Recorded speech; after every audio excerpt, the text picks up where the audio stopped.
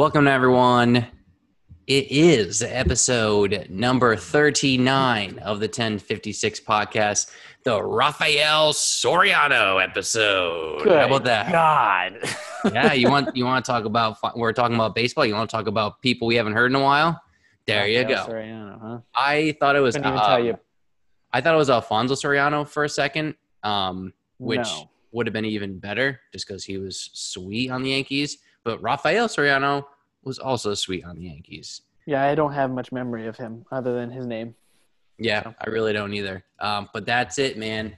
Rafael Soriano, episode 39. It's you know what? It's gonna be a good one. I'm just gonna lead off and say that right now. Okay. I usually don't tease the interview in the first 30 seconds, but it's gonna be good. Jeff, But it was so good you just had to. Yeah. No, I had to. I mean, it was a longer one. So I gotta, just get out in front of it before we take too much time. So that was my thought process about everything. As you can tell with the title of the episode, we interviewed Nala's Kitchen, Chef Becca and Vanessa, the two masterminds behind that business. It was wicked, as Ali G used to say. And we had a really, really fun time, and they actually crafted a beer dinner for us using as local as possible beers. Some were from Connecticut, which is great, and then some were most of them, I believe, are from the Northeast. I have to kind of remember, but I believe so. In any case, it was awesome, and I always think back to our interview with Ken, who says to kind of do things a little bit differently as you progress. I think this episode is the epitome of that statement. Absolutely. In no way is it what I thought we would be doing a year and a half into this, and it's sick, and we're so excited for that. So this, like most of our interviews, was a long time in the making. This one was even longer because they had to create a menu and consult with us on what beers we should use, all that stuff. So it just took a lot of work to get that set up, and totally worth it. They are two amazing people with a very interesting background. That's all I'm going to say. I think those stories are some of the best stories we've heard on the show. So we could tease a little bit. They spent some time they helped win California and Vegas, and they have stories from there. Yeah, one of them helped win a Grammy for someone for 3 stacks. That's all I'll say. You're already giving too much away. No, that's it. Don't tell any more. That's it. So have to listen. Yeah, it was a great time. But before we get into all that, we always go through the beer industry, whether it be Connecticut, whether it's me just shitting on the CT beer drinkers because they're a weird group of people. No, I'm just kidding. I actually like them a lot. Don't describe what I'm doing on camera, Jeff. All right, you missed it. He wasn't even looking. Sweet. No, he was being sarcastic. No, he wasn't looking. He put up a sign saying, down with the CT beer drinkers. I was being serious, okay? They're a great group of people who don't overreact in some things, and they're totally level-headed. That's right. Like any very, opinionated industry such as craft beer. But I've said this. I never see them. I actually go on their page as often as I can, as often as I think about it, and I scroll through, and I'm like, where are all these moments? And I just see people posting their random beers. Yeah, outside in their backyard. It honestly is 95% of the post, but you do get some that's oh, I feel that the Skygazer release isn't actually a beer. It's that kind of shit. And that, please tell me when they type it on Facebook, they even put and letters. No, I'm just imagining what he's just being listen, I'm about to come over the top and sound like I know what I'm talking about. Well, I'm gonna do a quick just what's new with them right now as we're doing this. I'm already there. I'm already on the page. I'm already on my phone. Dude, you're gonna get a shit ton of just beer pics. Oh, something from a guy named Tom N shared a photo 2 minutes ago. Anyone place a bet on this? Marlowe Artisanal Ale. You haven't heard of Marlowe? No, I know. I'm just saying. Look at him. Yeah. As we're recording this, the Marlowe just dropped their second Eager to Share version with Galaxy, and everyone's like, Eager to Share with Galaxy, oh my god, it's a great beer. I'm not poo-pooing it. Eager to Share is actually awesome, and I do kind of want it because it has Galaxy in it, but I also spent a shit ton of money this month. So yeah, that is something that caused a little bit of a stir. So Jeff actually showed me something that I'll read the comments off of this when we get into it. So why don't we just get into it? Please keep that I'll up. have the comments ready to go. So we always talk about breweries adding some weird adjuncts into their beer. I always think about us having the weirdest beer concept of tomato, basil, and mozzarella in a beer. Well, Oscar Blue said to us, not really, hey, I got one better for you.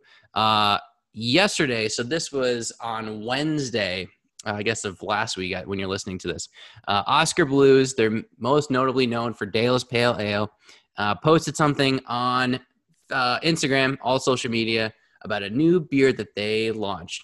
And obviously I can't show you the photo, but I'll read the description.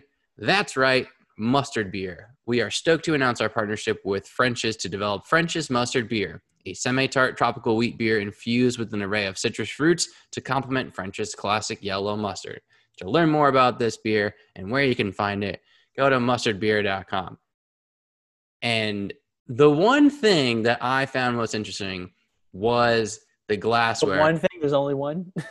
No. Listen, you got to zig when people want you to zag. The one thing I found interesting was the glassware, because it was a glass mustard bottle.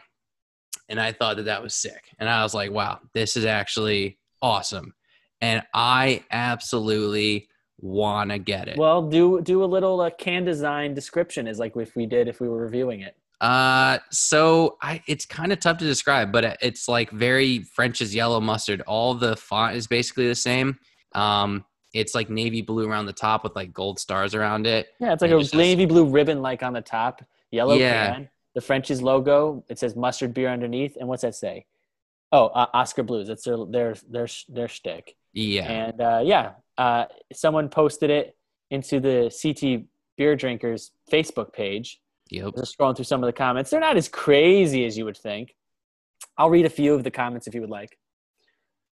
Go for it. Yeah. I'm trying to buy it right now. You're trying to buy it? I can't. It comes out on Saturday. Look, it's already been out at the time of you guys listening to it, but right now it comes out on August 1st, and we're recording this like 2 days before. So I can't get it yet, but don't you think that as many people think that this beer is gross, that I immediately want it that much more. Anyway, read the comments. One commenter said, I'm only offended because as a mustard person, it's spicy mustard or bust. Yellow mustard is the Bud Light of said condiment. That's honey mustard. You don't like honey mustard? No, I love honey mustard. I don't hate Bud Light, but like I'm just saying, like, this is some bullshit I would expect Shabim to produce, not Oscar Blues. No, did someone actually say that? Yeah. I'm going to keep the names out of this, but that was a legit comment. Direct shot at Shabim. Yep, for right seemingly no reason. This is so offensive, ... Calling French's yellow mustard shit mustard is an insult to real mustard everywhere. That That's what somebody said. Somebody just posted the picture of that moment in the episode of Happy Days where the Fonz literally ski, like, what's it called? He's water skis over a shark, and it led to the phrase "jump the shark." Someone just posted that moment as, I guess, telling this is like that step too far of just like, what is this now? What are we even doing anymore? Which I thought was pretty funny. But hey, listen, why not? Yeah. You know, like I really don't hate it as much as like, and I don't hate like when 450 or when anyone comes out with like a smoothie style of Berliner. I know we talked about that a lot in the last episode, and it's a beer cocktail. I think that's a great way to describe it. I don't hate it, but I feel like people get offended because they're like, oh, who will put these two things together? With anything, like especially something as strong as mustard, obviously there's like so many steps in the beer creation process that like it's not going to taste like Bud Light with mustard squeezed in. I highly doubt that. You might get something. You might get like a vinegary like taste or like mustard seed. So maybe might be like a lambic or something. Like that is my prediction. I think honestly, what's selling this is the fact that it's French's mustard, it's Oscar Blues, and the beer is poured into a glass mustard bottle, which I really want. That's the one thing I really want. You just want the glass. I'm pretty sure it's a one of one, and I don't think we're big enough. We don't have that much pull to be like Oscar Blues, send us that bottle. I don't even care about the beer if it's sold out. But hey, anybody at Oscar Blues, you have a big fan over here. Yeah. We'll send you the address. Oh, I'm not like a huge fan. Don't get me wrong. No, big fan of glassware over here. I was like, Ty, you're not helping your cause. You're a big fan. Hey, man, you know what? I'm being real with them. I've only had like one of their beers, and that's Dale's Fake it till you make it, buddy. Fake it till you make it. Yeah, I mean, listen, I'm as real as the streets, as I always say. But that's right. Yeah, Dale's Pale Ale is their like staple beer, which like I said, I've only had like once. And that's like a year round, available everywhere, kind of overrated in my opinion, but whatever. It's great. It was like in the like early 2010s, maybe like late 2000s that like this beer was like super, super popular. So who knows? Maybe it's just one of those things that they need to do to get back kind of into the national spotlight. People talking about them. People are talking about. I'm literally gonna make a note right now, live on air, to try and purchase this beer, and I'm gonna lose my mind if they can't ship to Connecticut because of Connecticut's goddamn beer laws. Yeah. So where are they out of again? I think Colorado. They have. I'm actually trying to look. I'm on their Facebook and I'm trying to. They have a couple locations. I want to say they have some in like North Carolina as well. So I don't know. I'm not sure. Website. I'm gonna try. I'm gonna review it. I'm gonna do full review on our Instagram 1056PODCAST and go from there. Yep, that's it right there. There it is. So anyway, not to belay the point, I want to go over one more thing that's kind of more on a serious note, kind of not really because it's pretty dumb, and you'll kind of see why, and then we're gonna get into our interview. So as you guys know, we talked about this, and if you guys are like, you guys follow like the beer mule scene, the beer hauler scene on Instagram, there's a guy by the name of Miami Beer Brigade. Seems like super nice guy. We talked to Tom M. Tom M like had met him at one of the beer festivals. So like, you know, I have proof, or I guess a test that he is a nice guy. Probably like 3-4 weeks ago, he called out some people that were gouging cans of 450 North up to, I believe it was like $100 a can for some, which is not worth it. Which I think we've talked about too, like that on this podcast before. Like that's just what's even happening at that point. Right. It's pretty bad. And like, it has a ripple effect because it affects the aftermarket price for people who want to trade and like do all of that. Like if you're charging $40-$50 a can, that sets the bar to be like, okay, if we can do that for fucking $4.50, I can sell Pliny for $40. You know, it creates that ripple effect down the road. And it's also just kind of a dick move. I think the point, like really, we've seen it on a small scale for the Connecticut beer industry. Most likely it's the same sentiment, but like, it's not about like making like a shit ton of money off of these like releases and like selling it for $100 and making it so people can like barely afford it. It's like to share it with everyone, to have everyone experience it. That's what it's all about. Obviously, this isn't really the case. So this guy called out like 5 or 6 of these 450 mules. Like there's a whole Facebook page that's like dedicated to 450 trading, yada, yada, yada. This one of these 450 mules that got called out was like tripping him in the DMs, was like, where are you at? I'll threaten your parents, this, that, the other thing. Took screenshots, like shared it. Pretty dumb on the 450 mules parts because like this guy had like 200 followers and this guy has like 5,000. So smart. So then again, last week when you're listening to this, he put out another post saying, hey, another individual who like touts 450, like slid into my DMs and was like, guarantee I'll punk your little roid rage ass in front of whoever you're with. Like, keep making IG posts about it. Like you're a little bitch. Like, because the whole reason why this started now was because this guy, Miami Beer Brigade, was like complain, like he was bitching about the fact that people will buy like 3-4 packs and then, or like, you know, a case of beer and tip him like $4, which is kind of shitty. Like he's doing a big service. Like you got to like help the guy out a little bit. And that's when all this kind of shit came. So the guy's like, oh, you're crying over like $4, yada, yada, yada. And then he goes like to the extreme is like, hey, you live at blank, right? In apartment blank. And I was like, okay, cool. So this 450 like mule basically like doxed this guy and was like, hey, I know where you live, and all this stuff. And it just got like very, very like weird, like threatening like with guns and shit. I was like, this is like so weird. And it just looks like this weird like mid-20s like kid who just has like nothing going on. I was like, what the fuck's going on? I was like, I feel like we've missed the whole point of trying to get beer to people if they can't access it. It's just another reflection of stuff that you hear about all the time out there. You and I were talking about it. We're big fans of video games. That we've seen this recently with a game that we like with Last of Us Part 2. There was a large portions of people who didn't like how the story turned out in that game, so they were sending messages to the actors, not even people who wrote the scenes. Not that would be good anyways, but the actors who portrayed them, who played the characters, sending death threats to them and their families. What are we doing? Like, what is that? What this community as a whole, whether it's more localized or expanding out, there's no place for that. Yeah. Because beer is the way that we experience craft beer is a social drink. Right. Right. I mean, yes, people have it on their own, and that's great because you try through things. So you have one when you're sitting on the couch enjoying some Netflix, but you do that because there's a sociability to it later on. I mean, obviously right now that's hard during the pandemic, but right. to go to normal times, there's events, there's beer trades, there's beer tastings, there's Oktoberfests, there's homebrew fest, and we just get together to talk and to share beer and then just shoot the shit after everyone's standing around holding the beer of their choice. And it's supposed to be a community, and it still is. Like, this is an incredibly strong community, and there's always going to be a blip. So this is not a reflection of the community as a whole. But there's no place for death threats. Yeah. There's no place for that anywhere online. There's no place for that.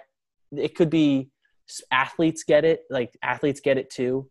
Yeah. And I could be my least favorite team and my least favorite players. They do not deserve death threats. Nothing about this is that important. Wait, like Jose Bautista from the Toronto Blue Jays? You're saying? I'm sure he did, but like as Tyler knows, and some people know, I just can't stand him and I can't stand the Blue Jays. But I would never send a death threat. But for this, I understand. Like, I get it. You're getting called out. We're also doing something pretty shitty that is not healthy for the beer community as a whole, to oversell these beers. Nothing is worth several $100s, even up to $1,000. And nothing's worth that to me. No drink, no thing that you consume that is now done and you end up pissing out later is worth that much money to me. Unless it's unless it's brewed in like the caskets of the Santa Maria or something, something crazy that's like crazily historic. Like, even then, maybe, but nothing that you are going to consume and only comes out as waste later is worth that amount of money. So if you're out there, what do they just buy it all and then resell it? Is that what they're doing? I mean, yeah. So like everyone in the beer industry, like not the beer industry, but like who are like into craft beer know 450 North, like they do, and it's only, they don't distro. It's only available in the middle of nowhere, Indianapolis, or Indiana, and like, people are like, oh, get me some, like ship it over to me, I'll pay you X, and it just kind of like started from there. So some people are like doing $100 a can and this and that. And it's not just 450 North. I mean, like 450 North is just like the focal point of this. But like any brewery that creates a smoothie style Berliner, it's the furthest deviation from beer, creates more hype and gets sold for more. So that's really what it comes down to. Well, these people to me are, I mean, I don't know the economics of it so perfectly, but that doesn't sound healthy for anything. about the beer community and the beer industry, Yeah, how they're reacting to being called out for doing something that a lot of people deem unhealthy for the beer community, beer industry, is by death threats. Now you're not welcomed anymore to me. Like, I'm talking about like the craft beer community that's not just here in Connecticut. They're spanned through the country. You're not welcome. We don't want you. You honestly, I wish, this is my biggest thing. I think we said this when we talked off the air. The dogs are barking in my house, so I apologize if anyone's hearing that. But I lost my train of thought because now I have dogs barking. Look at them go! I might be getting robbed as we speak on the air, but we'll that'd be hang sick, in there. dude. I'm keeping all this. But okay, so we talked about, like, I was thinking, like, there's no accountability on the internet. Oh yeah. Like, people get death threats throughout different industries and for different reasons, and it's never okay. Whether it's politicians, actors, athletes, businesses, social media personalities, people get death threats when they reach a certain level and they say the wrong thing to some people. Right. And there's no accountability. Like, I asked you this, like, has anybody ever heard of someone typing in, "I'm going to kill you and your family," into Facebook and sending that through a private message, and then you find out later that they got arrested? I have never heard of it. And that's terrible to me, because if there was accountability, people wouldn't be doing this. I've only heard of like people like being swatted and shit, which is like a super like serious offense. But for the most part, there might have been some that like you just don't see. But for the most part, right. I think if we don't see it, that's a problem. I think we should be advertising the consequences for sending such terrible things to people. Yeah, it goes unaccounted for like 99% of the time, and it's like it. You've lost the point, like you just said. It's like, well, what are we doing? When you boil it down, like, yeah, you can be pissed that people are gouging beer. Fine, like, whatever. But it's like you take it further, you're like, oh, I'm going to fucking pull up on you. Like, it's like a gang war or some shit like that. And when you break it all down, it's literally over beer. It's over a smoothie style Berliner Weiss. That's it, which is very weird. And I think if like that, if the message would be get through this guy's head that's the case, it's like, what are we doing here, man? Well, whatever. If honestly, for something like that, actually, give me 1 sec. 1 sec. You keep talking for a second. Yeah. I'm just very curious, essentially, to see like what comes of all this, because it's a lot of like, okay, you're like, hey, you live here, like that's a threat to someone's like privacy and like their well-being. It's like there probably is going to be something from this. It always reads to me. It always reads to me that in this situation, if I have this right, if you threaten someone's life because they called you out for something that you're doing that is not good, and you threaten them for that, then you're scared. Well, you're scared of something. If you didn't think something, if it doesn't mean anything, if like you're doing something wrong, okay, and it doesn't mean anything, then why react so strongly? Are they afraid? Oh, yeah. No, are they afraid like this person's influence is going to impact your ability to gouge beer prices? And if that means they might be afraid a little bit, and maybe they should be. Yeah, maybe they should be afraid, because people shouldn't be out there paying $100 for a Berliner. I encourage people to not be doing that. Like, don't do that. Yeah, don't participate in this. Save your money. Like, don't do that. There's plenty of other places, and like smoothie style of Berliners, for the majority, at least people who are buying and selling this, are for people who are like really aren't into beer, and you just want something that says beer on it and is like 7% ABV, maybe. So if it's recorded accurately, and then it's not, and then you're putting misinformation about a food product on a label, and then federals get involved, but then nothing happens. So yeah, dude, fucking sick, dude. 2020 is weird as shit. Shit. Anyway, that's enough on that point there. Sure. I don't want to belabor it too much. On some better news, like we mentioned at the top of the show, we have an interview with Nala's Kitchen. It was awesome. Like, I'll reiterate it again. It was sick. The energy was high from the start. So if you are a future guest of the show, if you're like, hey, I want to be on the show, and you want expectations, this is the one that you got to listen to. Okay, I know that they made us a beer dinner. You don't have to make us food. That's not the point. I'm talking the energy, man. The energy, the intangible energy was brought, man. So that's what I'm talking about. If you can't match if you can't match that, don't reach out, man, because we need that energy up through the roof, man. That's what I'm talking about here. That's what we do here. Every time we record, we might be tired. We might be full. We might be drinking too much, but the energy is always through the roof. So, yeah, we loved like talking with them, how they came up with this menu, a little bit more about how they operate, what kind of diets do they sort of specialize in. So it was very cool to kind of pick at, you know, a professional chef's brain and just see how it all sort of relates. We get nerdy, folks. We get into flavor profiles and textures and the whole nine. So if you're interested in their business, if you're interested in cooking with beer, then hang in there, listen to this episode. You might learn something, try something new, be creative. It's going to be awesome. I just kept pretending like I was on Chopped, and it was pretty sick. I just pretended like I was like the judge. Which we immediately watched Chopped after recording the episode. Did you really? Yeah. Yeah, that is exactly how it felt.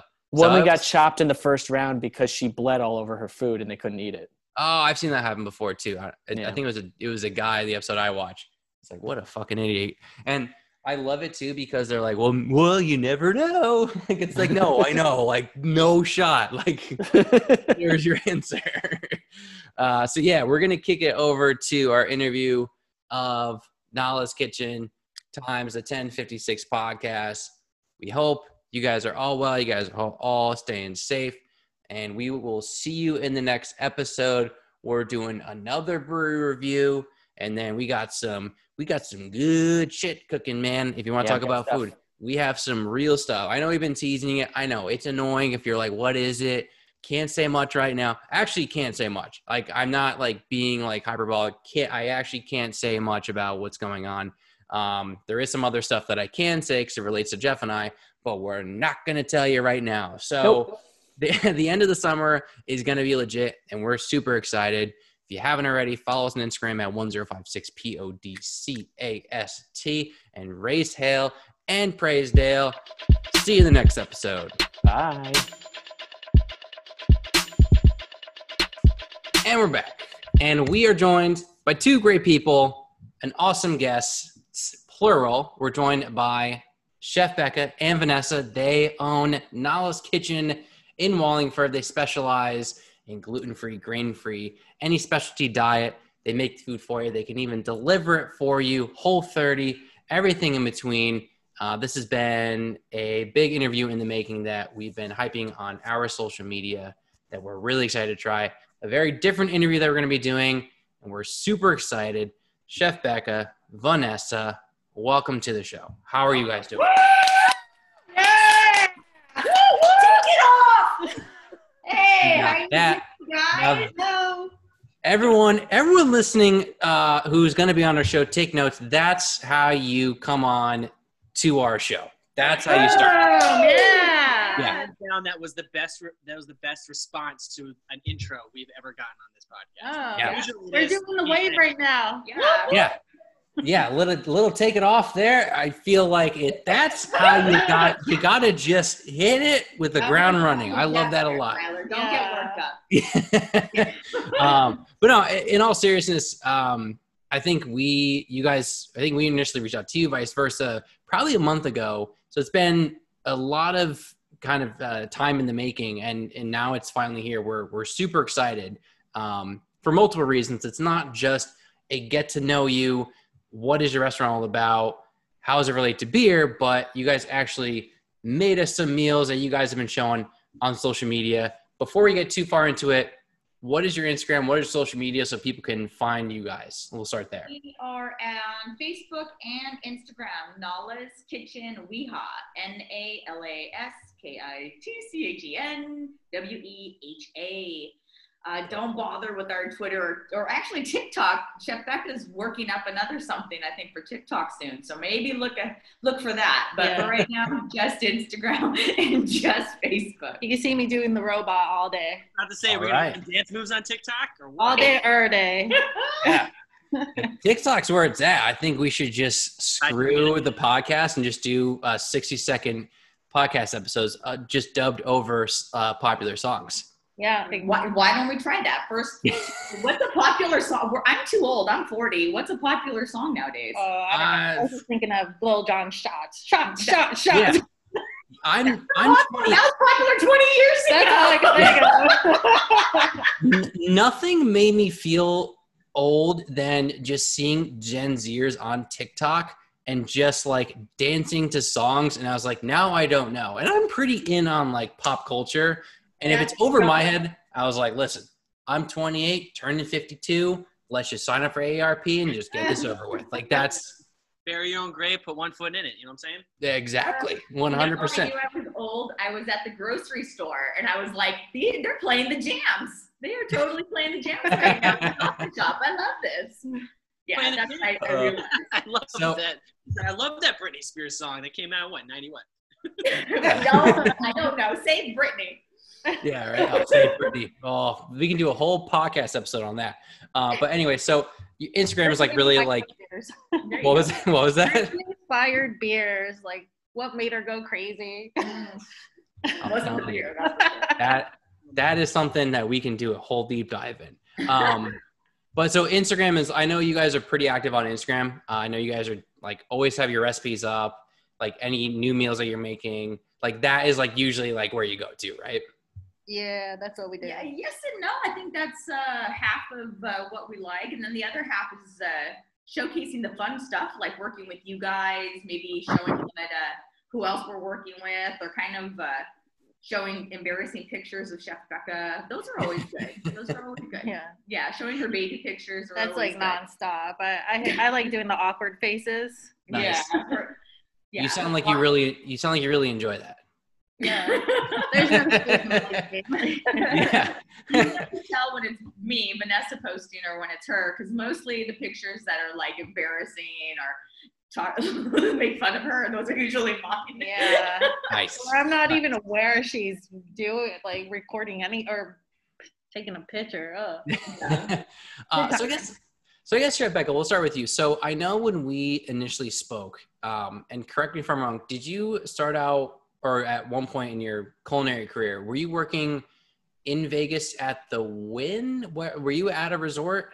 I was. I actually started culinary school in California, and one of the chefs there said, you should move to Las Vegas because they're opening up a casino. So while going to Le Cordon Bleu, I transferred to the new campus in Las Vegas, opened up the Wynn Casino, doing both simultaneously. So wow. It was a lot of work. I worked my way up because I didn't have that much experience, but it was definitely a good grind, and I met a lot of really, really cool people. What's it like cooking in Vegas? Is it crazy? Is it wild?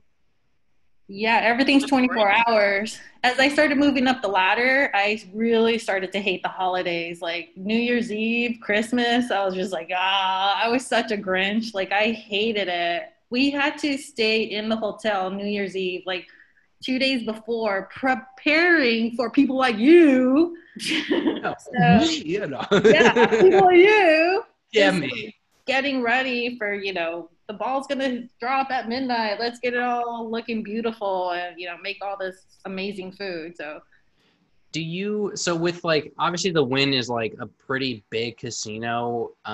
Like celebrities, DJs have sets there. Like there's a bunch of people, like high profile people going in.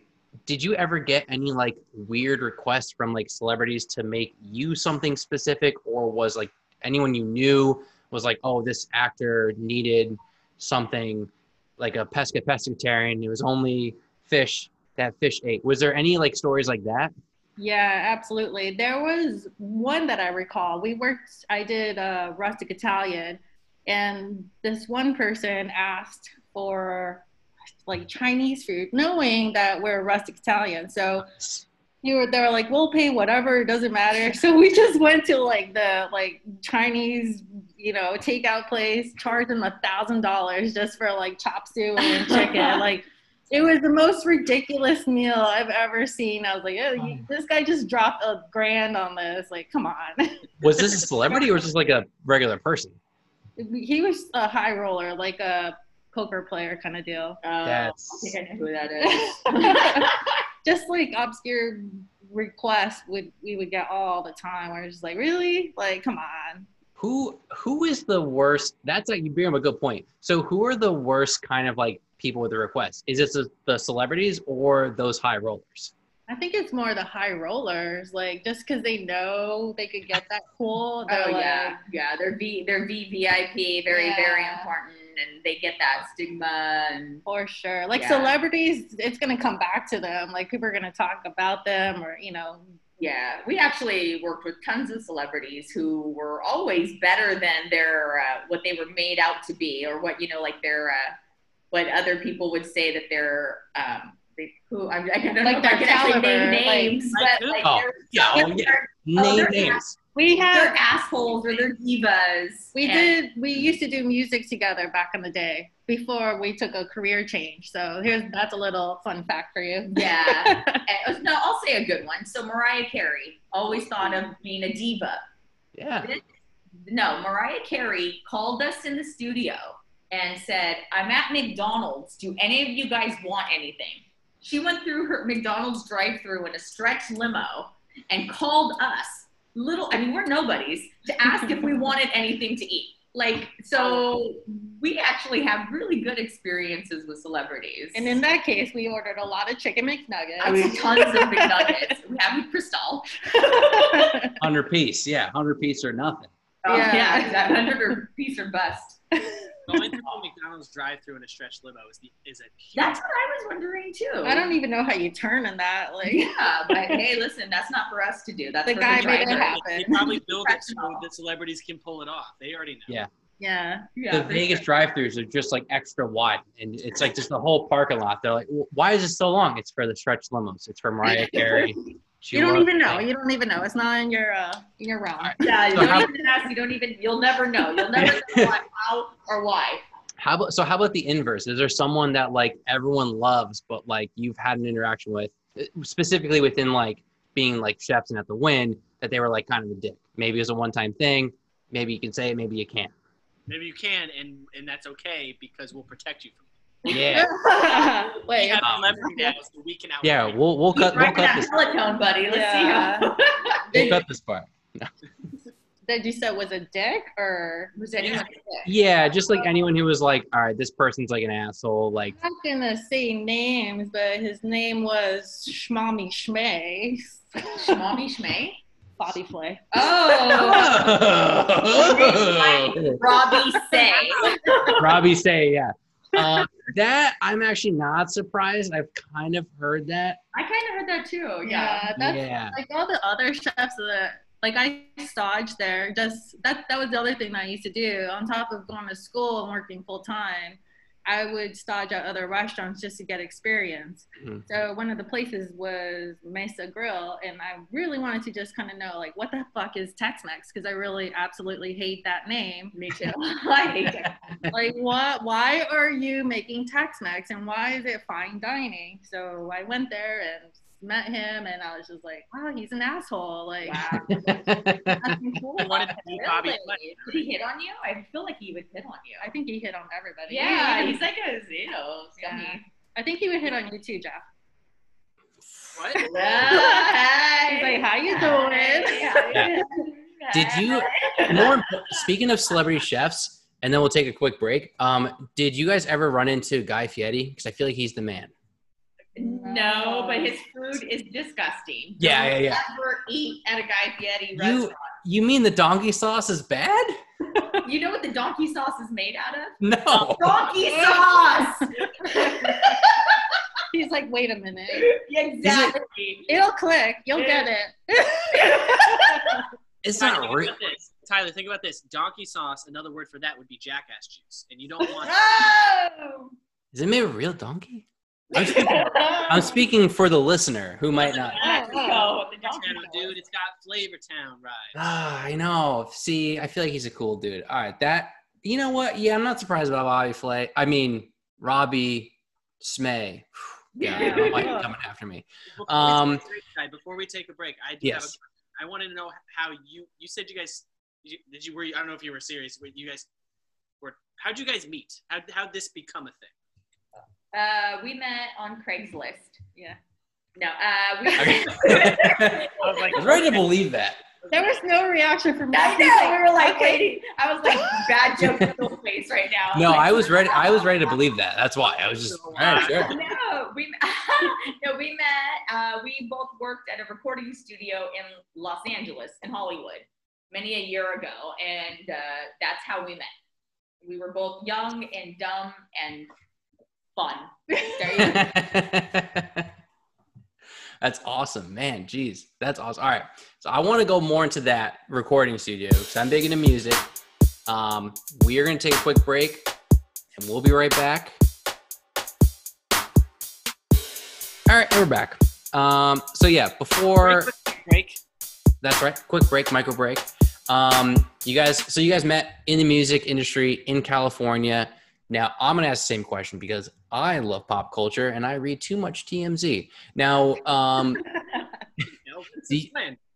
do you guys have you guys worked with any like prominent artists within the music industry? Like any stories from that? I'll kind of leave the floor to you. So who are the dicks in the music industry since we've covered the culinary industry? And why is it Kanye West? Okay, I love him, but like, you know.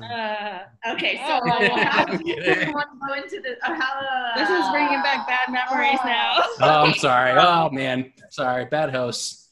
This is Vanessa. I got out of the music industry early on, and I started my own company, my own entertainment company. Becca stayed in it and worked for some quite a few years after that. Major artists. Yeah. How do you want y'all need to know she is a Grammy award-winning engineer. Woo woo. Really? Wait, you won a Grammy?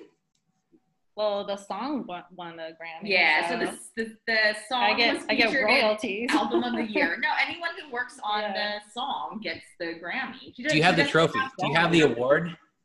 No, I have to ask. She needs to get it. Yeah. That's what she needs to. But she's all about food now.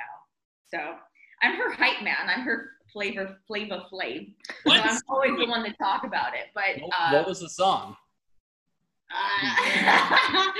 This is my 2 seconds of fame. I say yeah and hey ya by Andre 3000. Hey, yeah, that's her song. That's no way.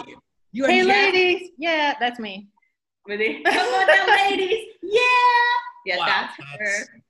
A little fun fact. Fun fact. But she also helped engineer and mix that song. And I worked on Kanye's first album. I learned a lot about him. How he is now totally makes sense. So I'm like, yeah, that's Kanye. That's him. You saw it coming, is what you're telling us? Yeah, he has only child syndrome. So. Yeah. I'm a big Kanye fan. I'm not gonna lie. I'm into hip hop and like rap and all that. So like, I love Andre 3000. I love Kanye. I love Kanye as like the musical artist. I think some of the things he says are very like, what are you doing? But yeah, College Dropout, right? Or Late Registration. Oh man, this is bad. College Dropout. I remember. Here's a little fun story. When Kanye came into the studio, this was when he wasn't sure he wanted to do like rapping or whatever. He was still producing for Jay-Z. So he comes in, he has his wires. This is through the wire. So he has his wires on. He's like, can you blend me up something? Because I'm starving. And I was like, and he's muffling everything. I was like, what? I don't know what you're saying. Blend me up something. So, sure, that's not really my job, but I guess so. So I had to take a fucking cheeseburger, blend it up for him, and like enough for him to eat it. And that was her culinary career. Yeah, that was the start of her culinary career. I owed it all to Kanye. I owe it all to Kanye. Thank you, Kanye. My cheeseburger tastes good. Like we had like a whole week with him of pureeing shit, and I was like, oh my god, this is disgusting. So who would have thought if Through the Wire never came out, if Kanye never got in that car crash, boom, Through the Wire wouldn't have came out, Chef Becca wouldn't have been a chef. Look at that. Yeah, exactly. That's absolutely nuts. Yeah, I know the music industry can chew you up and spit you out. It's like notorious for that. Is that fun? I don't know. I'm speculating. Yeah, we know all about that apparently now.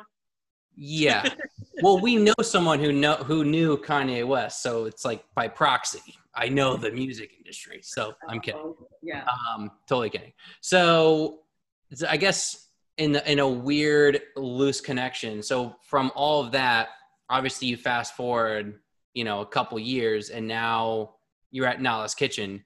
How did that whole idea come to be? Like, what kind of created all this? Obviously, you guys came from like Vegas. You guys are West Coast, moved to the East Coast. Like, obviously, it had to form, out of something. So tell us a little bit about like how Nala's got started from all of this, your background. To be totally honest, I hated working for somebody else. Like, I had millions of really cool ideas, and they're just like never being heard, or somebody just taking the other credit. And it kind of sucks being a female in the kitchen, because like guys are totally gonna be like, oh yeah, I gotcha, and then they just steal your idea. I'm like, what the fuck, man? Like, yeah. So but it is what it is, because it's I learned from it, and somebody started asking me if I could help them gain weight because they wanted to build muscle. So I was like, sure. So I was working full time for a senior community, and I learned all of those diets, and started cooking for him. He started taking those meals to work, and it just kind of like spiraled from there, and it in a good way. Yeah, snowballed. Yeah, not spirals. Yeah, snowballed. I tend to spiral all the time. And then I think congruently around the same time, like I said, I had started my company, I guess now it's like, 13 years ago, we're talking. And I had gone to culinary school as well, but for pastry. I dissolved the company and went back in the kitchen, and kind of like the same thing. I was hating working for other people that were like, they sucked. And the same thing. I had, I knew what it was like to run a business and to have a team and all this stuff. And Chef Becca just said, hey, listen, like, I am doing so well, I'm growing, but I need someone to handle the business so I can focus on the kitchen.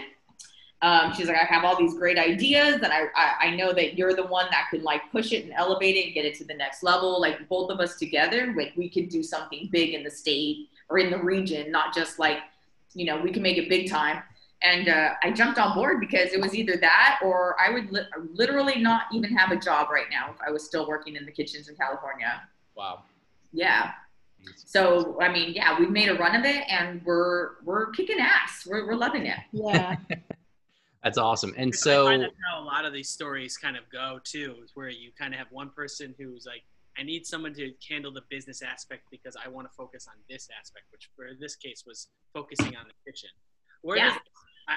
I don't know if I missed this or if it's somewhere obvious, so I apologize if it's not. Where does the name come from? No, it wasn't obvious. It's a combination of my daughter's names, Nina and Nola. So I wanted to fuse them together. I always kind of had that, like, even as I was working for other people, that like, how they say, like, visualize it and it'll come. Like, it totally did. Like, I was always thinking of different names or whatever. Like, I wanted to always incorporate them somehow, but not make it too cheesy in a way, No, so that was the way that. Thank you. And then I've learned later that Nala is actually a Indian god, and it's about food as well. No way. Yeah. I didn't know that. And it's also a female lion, a lioness. Yeah. So there's a lot of power. And I'm also a huge Lion King fan. I try to like lift my daughters in many ways to like get them like do that, but it doesn't work out. Yeah, she's not lying. She's not lying. She's telling the truth. That's awesome. That's a lot of power coming out of those influences right there. I don't know the original connection. On my core. That's awesome. So when did you guys start Nala's Kitchen as like a business? Like what it is now? Like a long time ago, 2018. Yeah, Becca started a few years ago. Yeah. And then I jumped on board last year. Oh, awesome. Wow. This is brand new. For me, Vanessa, I'm brand new to Connecticut in general. I've been here since November. Yeah. Oh, wow. Like we had no snow really or anything. So. Oh yeah.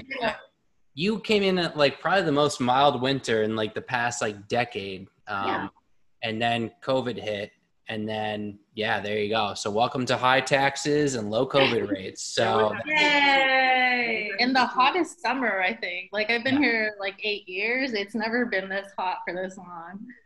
Yay! what were you saying, Jeff? There was a point. I work in a public school, so I remember, like, this is it's crazy feeling that I actually thought this, that in February we're having such a mild winter. They were like, wow, we're actually going to get out of school on time this year with no snow. Yeah. Technically true. You know what they say when you make plans. Yeah, right. So Yeah. COVID hits. Yeah, that's But so I wanted to ask a question, because when we were talking, we obviously did our research. We wanted to go on your website and learn about what you guys do, what you guys are.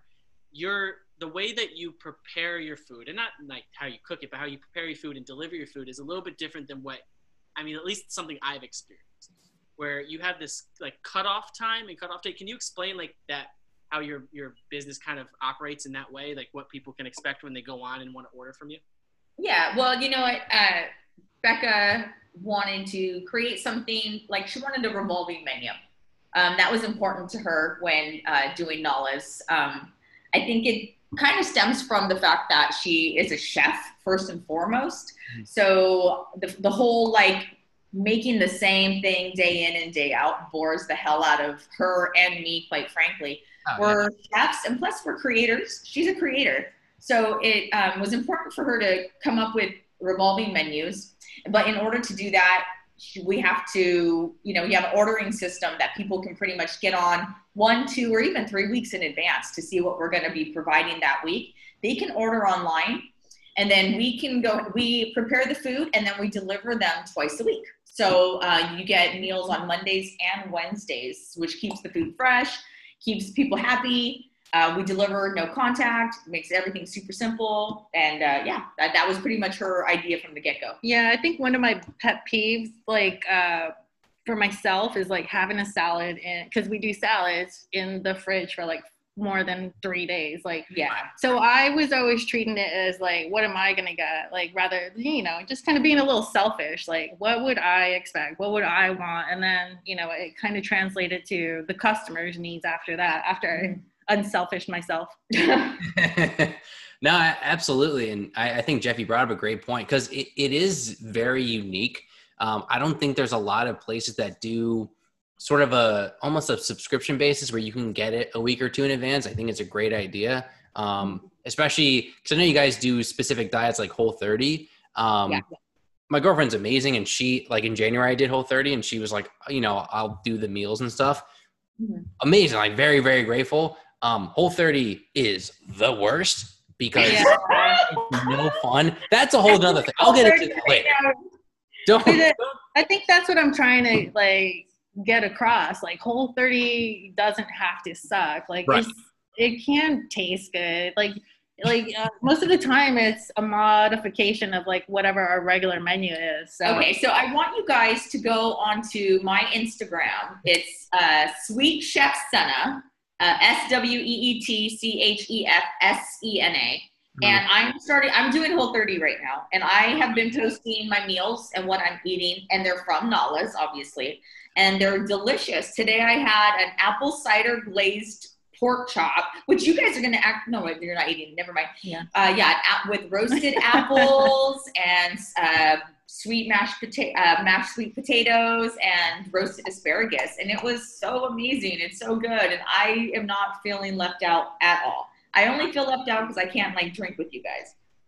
Yeah, I know. You're looking at it now, Jeff? Yeah, I'm looking at it right now on the Instagram. It looks delicious. Yeah. It's not like, I get with Whole30, and even like if you're doing gluten-free or like keto, overall, you're really not like cutting out too many extremes. Like I know Whole30, it's no carbs besides potatoes or anything like that. But I think what it comes down to is like a lot of it is like the prep work. And I think with Whole30, what my girlfriend and I found was like ketchup is one of those things where bottled ketchup you can't have because it has added sugar. So it's like, oh shit, I have to like make my own ketchup.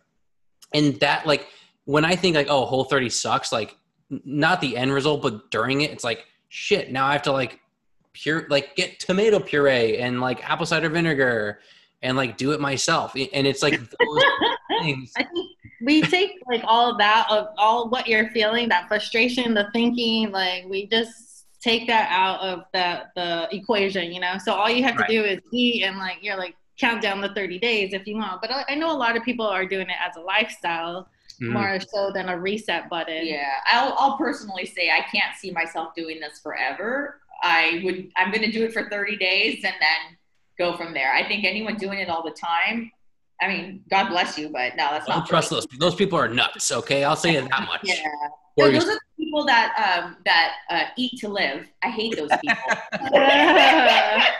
What were you gonna say, Jeff? Yeah, I hate those people. No, we really accommodate to people who love to eat but are healthy. Like you can be both. Yeah, that's the whole thing of it. When it comes to the beer, Becca is a chef first and foremost. And when you guys when we approached you and y'all were talking about, collaborating on this menu, Becca also kept that in mind about how can we make this still healthy? Like, I don't want to make,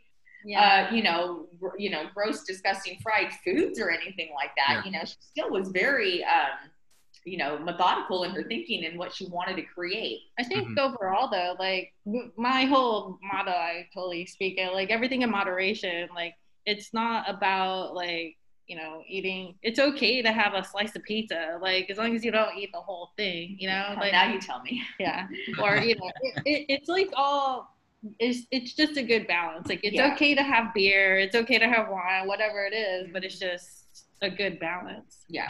And that's why all of the meals are in that way as well. It's just like, all right, you have the jalapeno beer, cheddar, mac and cheese, but there's also some veggies in there and the proteins in there, and it's not going to kill you in calories. Yeah, all the veggies are pretty much roasted, unless it's like spinach that's sauteed, and then all the meat grilled, baked, poached. Like she's not frying anything, so you're getting a good meal, and it's going to be healthy for you. But we want you guys to taste the food. Yeah. I know. I was going to say that, Jeff. You go. What were you going to say? I was going to ask one more question, and then we can jump into the food thing. Because you guys, we just talked about Whole30, but you guys, do you cook for other dietary, I don't want to say restrictions, any other type of diets? Like what are the different ways that you guys incorporate healthy foods, but isn't just always Whole30? Yeah, well, we want to make sure everybody knows Whole30 would be the most restricted diet anyone could ever get on. Yeah, and we offer that, and then you go leaner from there. So gluten-free, low carb, dairy-free, vegetarian. What else am I missing? I feel like I'm missing some other grain-free. So we don't do paleo. We don't do keto. Some of the meals you have to look at, they could be compliant with it, but especially for keto, you really have to know your numbers. And but if you have an intolerance and you still want to have delicious, good, healthy food, go on our website. Yeah. You will find what you need on there. One of the things I'll be working on, and it's going to be upcoming, hopefully in September, is FODMAP, and it's for people that have IBS, Crohn's, low fiber. So I'm in the beginning when I first started this, I just kind of wanted to help this one person. And then as I kept growing, I kept getting all these people like, oh my God, you're helping me with all these like ailments that I had. I don't have them anymore. And it's all because of food and how they changed their diet. So that's, if I could help in another way. And I spoke with another person saying that, which we're going to collaborate on, and she's going to help kind of run it and, kind of guide me in the way. So it's going to be like a split between the Whole30 menu that we have and like the other clean and healthy menu. So it's going to be right in the middle, and it's going to be like an 8-week program, and we're going to collaborate with quote unquote another celebrity local chef in the area. So that's in the working. For that. Yeah. Very exciting. So Martha Stewart, she's local and she's a chef. I'm just not. We know. What are you talking about? I don't know. Martha Stewart, is she a dick? What? Have you met Martha Stewart? Is she a dick? No. I thought you asked if she had a dick, and I was like, whoa. All right, so follow-up question. So, okay, so yeah, I'm getting hungry too. So In case people don't know, if you haven't seen our social media, if you haven't seen Nala's Kitchen social media, the center of this episode was Chef Becca and Vanessa did a great job of creating a beer-centric menu. So it was incorporating beer into the meals, from like the salad dressing to your entrees and this and that. So what we're going to be doing to kind of break it down for everyone, Chef Becca consulted with us on some Connecticut beers, or as local as we can get, beers that we can use for some of the dishes that we can do. And it's something that I know Chef Becca wanted to do, to really kind of explore how to incorporate beer into her menu, even if it's a one-off. I saw you just posted something about the mac and cheese and this and that. So we're really excited to try it. I think our girlfriends are excited to try it. I think us as Jeff and I are excited to try it. So we're curious on how we should kind of introduce this. So the way that we're going to do it is we're going to try each entree a little bit at a time. You guys are going to tell us sort of what beer went into it, what you guys sort of made with it, and kind of go from there. So I know we got a few things of Tupperware. Chef Becca and Vanessa, where should we go first? And then we'll take a quick break and prepare everything and do it for the people, if you will. So do it for the people. Do it for the people. Right. So what is our like first I guess portion of this like beer dinner? Tell us a little bit about it. And then, like I said, we're going to take a break and prepare it on our end here. All right. So we are going to start with the strawberry feta salad. It's the one with the beer dressing. Okay. So that one is I'm actually really excited to see what your thoughts are on that. I'm not going to tell you anymore because I want to hear what your thoughts are. I don't want to persuade you in any way. Okay. So that's the one with the chicken on top. We'll start with the salads first, start cold, and then we'll work our way up. Awesome. Okay, and then the way should we prepare? We should keep everything cold and just eat it as a cold entree? Yeah. So for the salad, that's the salad. Yeah, not the other. The other entrees you heat up. The salad. My trick with the salad is take the dressing, dump it in the container, put the top back on, and then shake it all up. Yeah. Okay. I like that. That was perfect. See, I played dumb a little bit there. Just for the listener, I knew that you shouldn't heat up a salad. For the listener, yes. For the listener, that's my thing. Dumb for like 38 episodes. No, okay. He's not really like that. He just does it for every episode. I do it for the listener. He's not like this in person, right? No, it's all front. It's just for the listener. I do it for the people, you know. That's perfect. For the people. So what we're gonna do, Jeff and I are going to get our dish set up. We're gonna bring it back here. We're gonna take a little bit of a break, and we'll be right back. And we're here with our first appetizer. I guess I was gonna say first entree, but that's not right. It's our appetizer. It's a salad. Yeah, it's a salad. Yeah. So we're really excited to try it. As you guys have kind of teased, it's a strawberry feta with chicken salad. There was a special dressing. So before we get into it, or while we're getting into it, Jeff, if you're hungry, eat. I think the dressing had the beer component in it, correct? Correct. Yeah. So I worked with Free Thought Dry Hop Sour Ale. It was so sour, like just trying it, but I think I told you guys before, I'm not a sour beer kind of person. Shake the salad dressing too, always. Yeah. So I did. I had in mind when I was tasting the beer, I was like, all right, like I can see this with sweetness. Something sweet has to come out of it. So it just kind of counteracts the whole like tartness of it.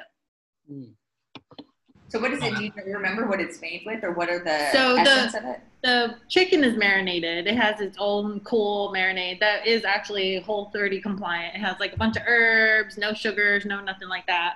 Okay. So in your salad, you have romaine, strawberries, sunflower seeds, feta cheese, cucumber, shallots, and then the dressing. So the dressing, I put a little bit of orange juice to kind of balance out the tartness of the sour, because that sour is fucking sour. Now, do you have to prepare the beer in any way? Like, do you boil it down and then add it in, or are you just adding it straight in? No, I let it go flat for a long time. It was warm, and then I let it just kind of sit and come. It was already room temperature, so I just that Take was out the my carbonation. Yeah. I added Dijon mustard just to emulsify it, and then emulsifying means combining, and then olive oil and a little bit of salt. But it was mainly the orange juice and the beer to kind of balance it out, because as I was tasting it, I was like, it was so in your face. Yeah. I should have tasted it, but like it just kind of kept toning down with the acid. And when we met, I said I used a lot of oranges throughout this whole process. Oh yeah, the best, I guess, 2 words to describe this would be light and bright. Like, I know they can kind of be one and the same. But yeah, you definitely get like the acidity of the like orange juice and all that without being too sweet, because that's something that can kill a salad dressing, is if it's like way too sweet and it's like too sugary. That also like is not healthy, but also it can like take away from the salad itself. The dressing is meant to like enhance, not mask like what's in the salad. So I love this so far, and I had like a little bit of the chicken too. I feel like I'm on Chopped. I feel like I'm one of the judges on Chopped. I'm calling you Chef Becca. I'm like talking about a dish. We had 30 minutes. I think you had 20 minutes to prep it. I'm pretty sure you used a rubber boot as part of this. That was in your basket. All right. Yeah. What were you going to say? Go for it. This is phenomenal. I think it's incredibly well balanced in flavor. You said you had some obstacles there to balance this out. And I don't think any particular flavor is overpowering at all. And I think that's the best, especially when you're just having a salad. Yeah. The other thing that the reason why I added 2 feta is because you have so many sweet components. Like you have the orange juice, you have the strawberries, and then for me personally, in my salads, I like a little crunchy, and I always add some kind of seeds or crunchiness to it. So I think seeds or nuts. Yeah. So the seeds are more for texture. So you're not like, I'm just eating fucking rabbits. Exactly. I'm not eating what the rabbit is going to have as leftovers and I'm personally like, I love cucumbers. I know Vanessa's not a cucumber person, but I add cucumbers to like literally everything. Yeah, she adds it to her cereal in the morning. Yeah. It's pretty disgusting. Okay, weird move. All right. You're a chef. You're a chef, so you know something that we don't know about food, so I'll take your word for it. It's a fountain of youth. I'm actually 100 years old, so. Oh, okay. In that case, I'm going to just be eating cucumbers like it's nothing. It's what's interesting about the dressing too is like the backbone of it, like the aftertaste. I would say, like, I don't want to sound like snobby. I don't know. It's like multidimensional. Snobby. It's called depth of flavor. Thank you. Yeah, I didn't want to sound that snobby, so no.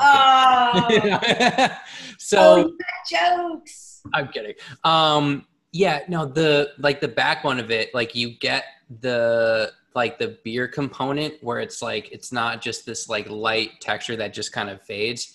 There is like a fuller, almost like a wheat of like the beer aspect. Not that it's like in your face, but you can tell that there's something else incorporated in it other than just like a vinegar base and citrus and this and that. Which is awesome. That's always been my pet peeve when you ask. I'm like, oh, I want some whiskey ribs, and you're like, where is the whiskey? Like, I don't eat it at all. My thing is like obviously, and we always talk about this when we review a beer. Like we're hyper analyzing like 8 ounces of one beer that we're drinking and smelling it and like taking a break and smelling it. Like we're doing all that. So you really try to search for it. And this, like we're doing the exact same thing. So I really enjoy the fact that it's not just like citrusy and light, but it also has like a smoother backbone and it's, what do you say? More, depth. Depth of flavor. Depth of flavor. Thank you. Couldn't think of the term. Right. It's all grown up. Look at that. Yeah. He's gonna go to his parents' house. Mom, this turkey has a depth of flavor. She's like ramen. Yeah. It's just carbs, son. never know. I love the addition of strawberries in this, by the way. Yep. Oh, 100%. yay. Yeah, I think that's maybe like everything here is delicious, but the addition of strawberries is just like a highlight, like a flavor highlight for me. Totally. Yeah, it brings a new element.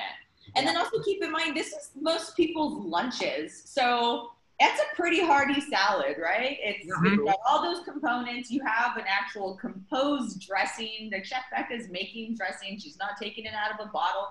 Like, you're getting some good, high quality stuff there, boys. Yeah. No, it is. I'm impressed. I'm very impressed. Like I think when we first talked, I guess the area that you were most, not necessarily concerned, but just interesting how it came out was in this dressing. Right? Because you really hadn't dealt with beer and dressing before. Not that it's like a popular thing anyway, correct? Yeah, I've cooked with beer, but I wanted to not cook it out. I didn't want to burn out the alcohol as a lot of people do. I wanted to really showcase like what the actual beer tastes like, because it's really not bad. Like, as much as I say I don't like sour beers, like it's really not bad, because I was able to kind of push through and kind of see like the greatness in it. Like, there's a lot of really cool like tones to that beer, and I think that's what a lot of people don't really realize. Like, oh yeah, this beer sucks, it just tastes like ass. But I'm like, come on, like there's more to it. What kind of? This was not an ass tasting beer. This was a good beer, and she made it better. Yeah. No, absolutely. And I'm speechless. I don't know. Jeff, were you gonna say something? No, I'm too busy stuffing my face. Yay! You have more food coming. I know. Jeff. You have like 3 more things. El Capitan. I'm trying to stuff my face, and I'm usually like, Jeff, do you have something to say? And then I go stuff my face. So They're like, let's take turns, man. Oh my God.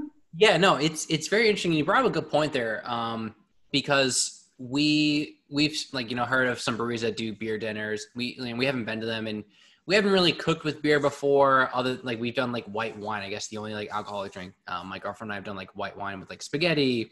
Yeah. I know Jeff and his girlfriend have done the same thing too. Spaghetti and hot dogs. beer batter hot dog. That sounds dope. But with beer, it's interesting because you're absolutely right. You don't want, I guess with these kind of entrees, you don't necessarily want to burn all of it off. You can, marinate ribs in beer, and you can do like a chicken with like a lighter beer like that. And in this case, like a salad dressing. So I was very curious to see how it came out, and I'm very impressed in this whole presentation. Go for it, Jeff. Please let me eat. Okay. Thank you. We have a call-in question from over on the other side of my couch. And that question was, for the chicken, what was the marinade that you used? It's a mix of, it's like KFC, but not KFC. It's we use Grandpa's Best. They do all their own spices and rubs. I totally love them because that rub has no sugars, no additives, no preservatives. Like, it's literally just the herbs. And I fell in love with the taste of that because it is that rub is a Whole30 compliant. Yeah. Plus it's versatile. So we can use that as a base and then add on from there. It's called My Big Fat Greek Seasoning. Yeah. And it's got like oregano, parsley, fenugreek. What am I missing here? Salt, there's garlic powder, stuff, granulated powder, granulated onion. I mean, it's kind of, it's all Mediterranean essence. My Big Fat Greek Seasoning. That's the other cool thing about them as well. They name all their stuff in a little funny way. Like they also created a Whole30 barbecue sauce for us that we have incorporated into our menu. No added sugars or preservatives there either. They sweeten it with dates. Yeah, they're as a sweetener and as a thickener, because you know how there's a certain consistency to barbecue sauce that you can't get with without doing all the extra stuff. So that's the other reason. Like, I can't talk highly enough about them. I love how wholesome they are. Like, it's really, really hard to find a place that's going to be that wholesome and really care about what they like. They're asking me like, what do you think? And I'm like, oh shit, like I'm on the spot now. here's something that I think your listeners would probably like that they can get from Chef Becca. Chef Becca, when composing, and I'm sorry that I'm taking the host spot, but I'm actually interested in this too. When composing a salad dressing like you did this time, what are the elements that you'd like to put in a dressing that would counterbalance that beer flavor, that hoppiness, that sourness? Like, what was going on in your mind? Because I didn't see you create it. I only am looking at them eat it. And I'm wondering now, what did you add in that salad dressing? For me, it's all about simplicity. It's not about layers and layers and layers on top of layers. Like Right. it was about the beer. I wanted to showcase the beer, how awesome the beer is, how great it is. What were the elements that really speak to me? And it was the acidity. So, and the brightness of that, like, so what was something that I had? Like, I couldn't add vinegar because it already had enough acid to it that in that element. So I had to think backwards of just like, what's a good base? And I had orange juice. I'm like, all right, like orange juice is going to tone it down, give it a little bit of the sweetness, kind of react. Mm-hmm. I'm totally nerding out right now. Kind of react. Phenomenal. Keep going. Well, that's what I'm thinking. If your listeners want to create the same kind of thing, what are they looking for? That's what I'm asking. So orange juice is always my go-to thing for some reason. Like it always tones down a lot of like high acidic things, even though it is acid. Like it's gonna counterbalance and still give a little bit of the sweetness. And then I added a little bit of Dijon. And the Dijon really toned it down a lot, the sourness and like the parts that quote unquote weren't enjoyable for me and the sour element, but it really toned it down. And then the olive oil, I didn't add that much olive oil. I made that mistake a couple weeks ago. I added too much olive oil in a dressing, and she backhanded me. So no, that's actually what I thought would be like the biggest component of a salad dressing. She kind of taught me, like, no, that's not the case all the time. Sometimes you need a good balance. So that was a good lesson for me. Right. All you're going to taste is olive oil or olives. Like that's going to be on the back of your palate as you're tasting it. So it's just like, we want the forefront to be that beer taste and the sourness and the like you said, the brightness. And that's what I tried to peak. And I think I added a little bit of granulated garlic to that because I'm a huge grain. I think I add that to everything. Yeah, I'm a big garlic powder guy. Yeah.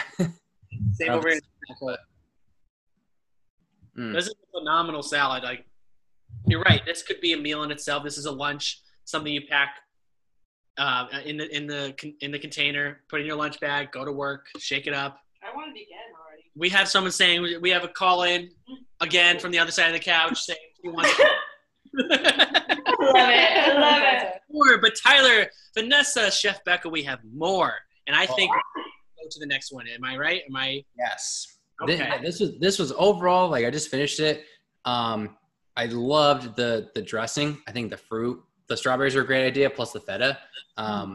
Seems like you know what you're doing. You should probably continue to be a chef. That's just my opinion. Until I get it. I could continue on. No, like, so far, so good. You've passed the chef test. Round one.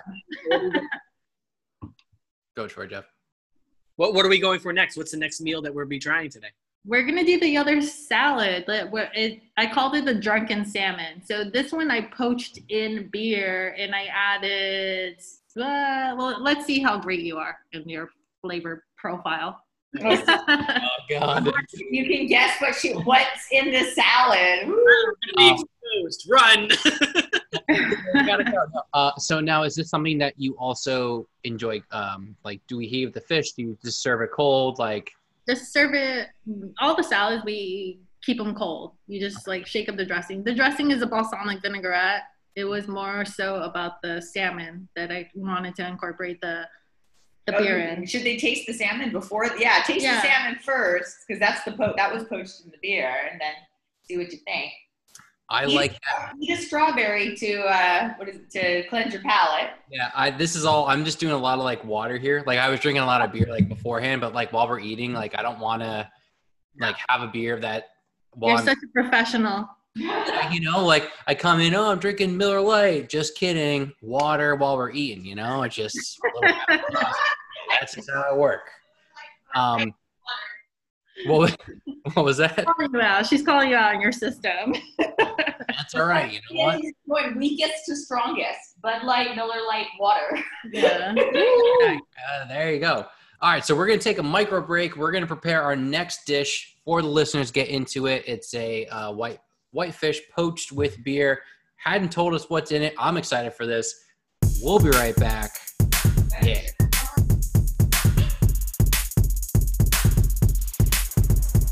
And we're back. Sorry, didn't mean to clap that loud. How dare you start eating? I just wanted to rip you a new one on the air. How dare you? Guess what? I'm hungry.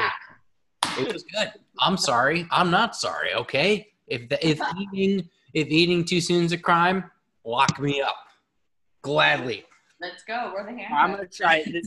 This is Chef Becca. Would you like to describe again the dish in depth of what we're about to eat? Because I'm gonna try this salmon right now. I'm excited. Oh yeah. All right. So we have the drunken salmon. I'm gonna leave out the beer for now. So it's orange cinnamon poached salmon on romaine with cranberries, apples, cucumbers, pecans with balsamic vinaigrette. Without the salmon, that salad alone is like my favorite salad. Really? Cranberry, apple, walnut, the best. Salmon's amazing. Yeah. Oh, yeah. Did you taste everything all together now? No, not yet. Okay. You said to try the salmon first, so I was just kind of. See, I don't know if it's like recency bias, but like I get the orange and all of that. Like I kind of see where it is now. It's just trying to search for the beer. And that's like I said, even before we went on, I said like I can tell that there's something else there. Like the beer is like there, and now it's just like, okay, like what exactly is it? So are you trying to guess the type of beer? Yes, because I feel like the style is like near impossible. But for those who don't know, maybe those who are not as culinary inclined, Chef Becca, what exactly is like when you poach something like salmon? Like what does that actually entail? So poaching is a cool method. I like to use. I don't use it enough. So it's boiling liquid, and then you just kind of drop in whatever protein you want to do. So in this case, I brought it to a simmer, not necessarily a boil, because I think a boil would kill all the alcohol, and I wanted to still keep it in there. So it was flour power. And then I did cinnamon sticks and orange juice, or not orange juice, sorry, oranges, whole oranges. I kept the rind on and just kind of cut them in and squeezed them a little. So that I poached it in there, keeping it to fully cooking it in there to absorb all the flavors. And then I let it cool, and then totally putting more of the poaching liquid on top. So poaching liquid, you can actually keep reusing because it's already cooked. Huh? Yeah. The meat and protein that you're putting in there is already cooked. So it's not something that you should throw away, because you're putting all your ingredients into that liquid. So it's not something that you need to, it's probably like a $10, $12 pot, and you're throwing in liquid, your salmon, your shrimp, anything in there. So you could constantly reuse it, and it's just going to continuously gain more flavors in there. As it reuses, right? Yeah. So what I was going to guess that it was like an IPA. The only reason why, so in the like limited times I've had things that are either like, beer, like bratwurst or things like that, you never get like the hop bitterness of like beer. Obviously, when you're boiling it, there you go, after it's already been like made in the can and whatnot, you are going to lose some of that. But like what the beer does, and especially something that's not like a fruity sour or anything, is add that like we said with this, like I said with the salad initially, that like extra dimension, that like kind of like malty, that like sort of like backbone that's like, okay, this isn't just a like bright citrusy thing, there's something else there. And that's exactly what I saw. I just had the salmon on its own without the dressing, and I like saw that just as I was like having it more and more. Jeff, did you see the same thing? Or he's going to say yes and piggyback off of what I'm saying. Wait, Jeff, bad thing. That's what we want to know. Yeah. I'll make it different. I'll just ask a question and totally avoid the situation. About that. Boom, got him. See, he's over there. Face like a pig. All right. Fuck you. Why did you choose the apple cranberry walnut salad as your salad of choice with those ingredients specifically? So even with the flower power is IPA, and there are notes in there. Like, I like to taste beer in different ways, especially when I'm cooking with it. Like warm, cold, like extremely cold. So those are kind of like the 3 temperatures that I go for to see the different notes that are in each one. And each time I tasted it, those were the components I kept coming up with. I'm like, all right, like there's sweetness to it, even though IPAs don't necessarily have that sweetness to it. Like it was super floral and fragrant and like on the lighter side. And I felt like the salmon, like being so like fatty and rich, like it was able to keep up with the balance of the beer. Right. How many times did you have to try this before you feel like you nailed the flavors that you wanted? It's all in my head, and then I just do it. It was, you guys are the trial. Well, you're crushing it. I don't know what to tell you. Oh, yeah. She's been doing this for 45 years, guys. Come on. 45 years? Oh, my goodness. For 45 years. By now. Yeah. Yeah. Come on. Yeah, no, I think the salmon, it's also, I think you did it like perfectly too, because it's not like overpowering. Sometimes if you have like salmon, even whether it's cheaper salmon or it's not done as well, where even if it's served cold, like the fishiness of the salmon just overpowers everything and it just like ruins it all.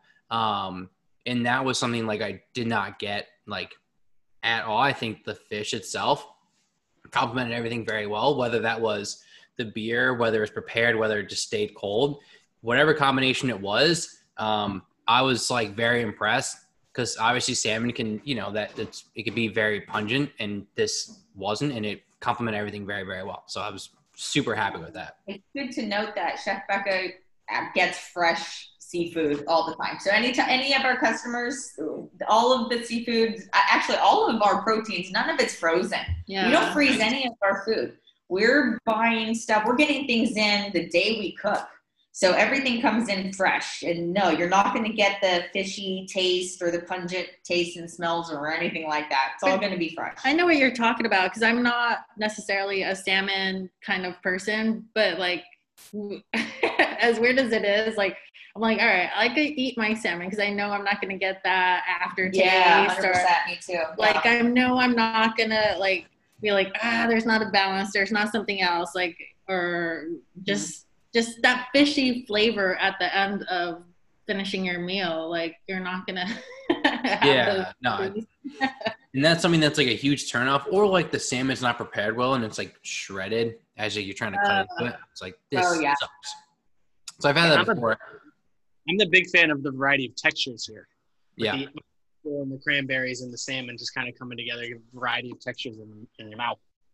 Yeah, that's how all our salads are. Like when I'm creating all the salads or any kind of menu, I'm always thinking about the different, I call them textures but it's really the components that are going into it. I'm like, all right, like I have to add at least 4 different components to make something. So how can I make it all come together? How can I like make it all balanced so it's not all sweetness, it's a little bit of everything. So and then to add a beer into it, like I have to showcase like what are the points that I want to get across from that beer, like what makes it cool for me, right. Like what am I tasting? And then like I think that's the whole reason why I started Nala's is like really it's just I'm cooking for myself. Yeah. I mean, it's the same thing with anything, like, especially if you're creating a product for someone, like you need to like it first. And if that passion can come through in like what you're creating, it's as cliche as that sounds. But you can taste that passion, taste the care. Right. And that's you can definitely tell. Like, I think the salmon, especially cold salmon, I knew with the like chicken, you know, I kind of took that. I've never had it with like a sour beer before, and I've never had like, you know, beer poached salmon, but I've had probably more like I've had more bad like salmon. You're like, oh no, I don't really want to taste this. No, like, you know, I was ready for it because I know like if it's coming from someone who has a background like that, it's like, okay, they're probably not going to mess this up. Like, I just went in with that idea. So to have it like nice, also skin was on, which I gave you props for. Like all of that is it, like I was like, okay, and it ended up being like really, really well. Speaking of like the skin of the salmon being on, so Jeff and I, quick little side note. No, I'm going literally.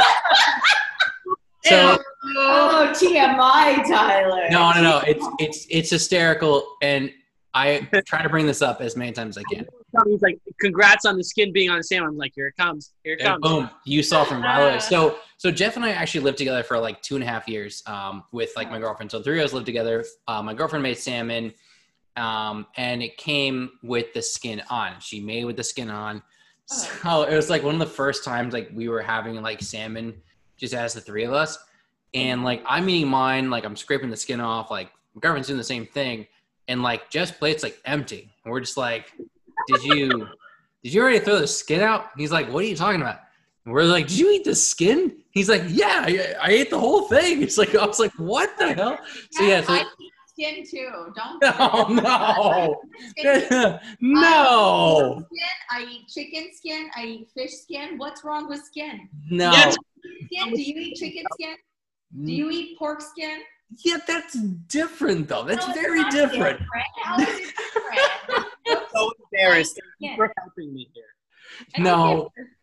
Like as a whole, I could eat it, but like I personally would in the salad, I would like eat it like that. But I would probably toast it up and eat it as a chip. No, That's okay. No, that sounds good. So this was like prepared in the oven, like already marinated, really good, and it was just funny because like we had like scraped off. Just like, what do you mean the skin? It's like, what do you mean the skin? Honestly, Tyler, we're all adults, and we can all admit we've had worse things in our mouths. Yeah, that's fair. Complaining about salmon skin, get over it. Don't pander to Jeff. No, this is shame Jeff time, okay? Don't twist this like Jeff's the normal person. He's crazy. You son of a bitch. No. This was not how it's supposed to end. It's Jeff weird. It's Jeff weird, Tyler smart. That's what the moral of the story was. Yeah, your whole lobbying fell apart. It kind of did. That one. The next meal, I need it. All right. So yeah, both salads were amazing. Are these, so before we go on, are these things that people can order right now? Is there variations of it? I guess for the people who are interested and who also want to enjoy this, like how can you make it for them? Well, you can go online at www.nalas-kitchen.com and you can look at the dates for, what are the dates that we have this menu up? I think it's August 10th. Actually, no, it's next week. So that was August 3rd? Yeah. August 3rd and August 5th, you will find all of these recipes with their moderation or modified versions for the healthy, quote unquote, healthy people like me. And then, order online. You can create an account, put in your shipping address, your billing address, your credit card information. We will deliver to you on that day. So if it's August 3rd, we'll deliver to you on August 3rd. August 5th, we'll deliver to you then. Just keep in mind that we do have different meals on different days. So you might find the drunken salmon on Wednesday and the strawberry feta salad on Monday. That's what we're talking about. Yeah, Yep. we split up the meals. Yeah, so I'm trying to think when this episode is going to come out. Maybe sometime between the 3rd and the 5th, obviously. So whenever this comes out, it's definitely going to be in between one of those days. So their menu is, do you update it every day? Our menu's up already, so. Yeah, the menu's up already. They can order now. Boom. There you go. So now even into the future. Yep. Yeah, you can follow along and eat with us. So we finished the salad parts, 2 great salads. What is next? Let's do the pulled pork. Woo! Finally, the mac cheese is in that one. Yeah. So tell us about the dish. Kind of prep it for us. So we have a barbecue braised pulled pork with. I need like a drum roll or something. We have jalapeno roasted beer cheddar mac and cheese, and then the healthy part is the green beans. Yeah, green beans. Yeah. Those are You know what she made those green beans with? Beer. No, I was kidding. So it's Here when you grew them. There you go. yeah, there you go. So it's a pulled pork, mac and cheese, and green beans. That's the next one. Yeah, so the beer is in the mac and cheese. So It's Awesome. yeah, Beer cheese is the best. it Yeah, is the the best. best. And then you add a little bit of a kick with the jalapeno, boom. Yeah, it's delicious. We're eating some on our end over here too. Yeah. Oh, there you go. Perfect time. So we are going to take another micro break. I'm going to get that dish together. I'm hyped for this probably more than any other dish. I think Jeff is too. His ears perked up. Big mac and cheese guy. Guys, plural. Me too. We'll be right back with that.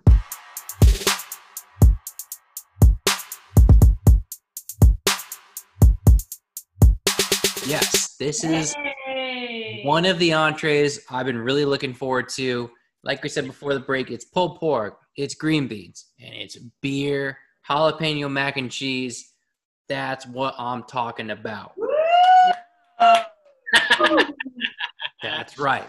That's awesome. So, and you said the beer is specifically in the mac and cheese only, correct? Yeah, like I am a big cheddar beer fan. Like that is like one of my favorite things to have. Usually with the pretzel, but I was just like, how about we just do it with mac and cheese? And what goes good with like I started working in reverse. I'm like, what goes with mac and cheese? Pulled pork. You can't go wrong with the two because you have the Right. sweetness of the pork. Right. There's a whole like way of thinking. Like sometimes I think backwards when I want to showcase something. Mm. Right, that makes sense. I love the spice of the jalapenos in the mac and cheese. It's not overpowering. When I eat mac and cheese, sometimes I add spice, like just because I like the kick. So I'll even just put some sriracha in it. Oh, me too. Yeah, I like Frank's Mix Red it up. Hot. Oh, So I yeah. like mac and cheese with that kick, and I've only touched the mac and cheese so far, but so far I'm enjoying the kick of the Oh, mac and cheese. man. That beer, that cheese is so good. It's so good. All right, I'm gonna jump. When I tasted I've actually never had beer cheese. Is it beer cheese or Beer cheddar. Never had Oh. beer cheese before. And I tasted it. I was like, oh my God. Like this is, Yeah. I can get down with this for sure. I love it. The thing that I like about So tender. oh Sorry. yeah, the thing I like about the mac and cheese too is that like you're not like fighting. Sometimes like if you use like different cheeses, obviously like mozzarella, like things that can like stretch like that, you sometimes fight with the mac and cheese. I don't know if it's just you, maybe it's just me. I'm a crazy person, but like I can fight with mac and cheese. Yeah, I don't know. There's a lot of battles going on there. Huh? listen, I'm mac and cheese. Just eat it. I'm trying to pretend like I'm a chop judge, okay? I'm trying to use these abstract terms, get people thinking. If you're like scratching your head, I never had a battle with mac and cheese. Yeah. My whole point is that like the cheese like breaks apart perfectly when you eat it, and that's the whole point. You're not fighting the cheese; it's your friend. Yeah. Not the It's your- stringy. Oh, I get it. It's rocking you to sleep as you're eating it. That's what I'm talking about. Like that, and that's why I love beer cheese so much because like obviously when you're incorporating cheddar and like you have the like malt and like the weediness of the beer that can maybe like break down the cheese. I don't know if it's a chemical reaction that happens, but it's way smoother. I've never had it in mac and cheese before. Love it. And yeah, the spice is great too. What the beer? Did we mention what the beer is in the mac and cheese? I forget if I don't know. No, so I used the Green State Lager. Green State Lager. Yeah, Mhm. I wanted to Who kind of makes keep that? it a little bit lighter because I didn't cook it out. I don't know, for whatever reason, I was just like, I made the cheese sauce and I was like, all right, like I roasted the jalapenos separately, like took the skins off, took the seeds out, and they were like a after part. That's why it's not like in your face spice. Mhm. Like I just wanted it to be super subtle, like just like a balance to the lager, and to also have you taste it. Yeah. It would have definitely been overpowering if you did. So that was the subtlety is so important, and nailed it. So, Beck, I actually have a question for you. Did you? It doesn't sound like you really cooked out any of the alcohol in the beer. I mean, alcohol in any of these ingredients, right? No, because the other part that I have to think about is you're reheating it, so you're cooking out more of the alcohol as well. So okay, if I cook it out completely, you're not going to taste the beer. You're going to be like, what the fuck? What are you doing? So Smart. yeah, so I have to kind of think backwards of just like, all right, you're going to reheat it for 2 to 3 minutes. If I cook it all the way out, you're not going to get the magic. Any of it. Yeah, So okay, that makes sense. I have to kind of there's a whole like method. Like there's a reason why I don't always cook the vegetables 100%. Like so because I want you to taste a little bit of the crunch. Like I want you to have texture in what you're eating. Yeah, and I was gonna note that too. The green beans are still crunchy. So like even like you made it, it's been in the fridge. I reheated it, and it still like holds everything together, which is something that like I feel like you kind of look over, like, oh yeah, it's green beans, but the fact that it's all these extra steps, yeah, it's still like it's fresh. It's insane. What I was just thinking with the beer mac and cheese, going back to that, and the thing with beer cheese too is that I think typically you might use like a lager, something that's not like a hoppy beer to begin with. So lagers are on the like quote unquote sweeter like side of beers where you don't have like the hop burn or bitterness.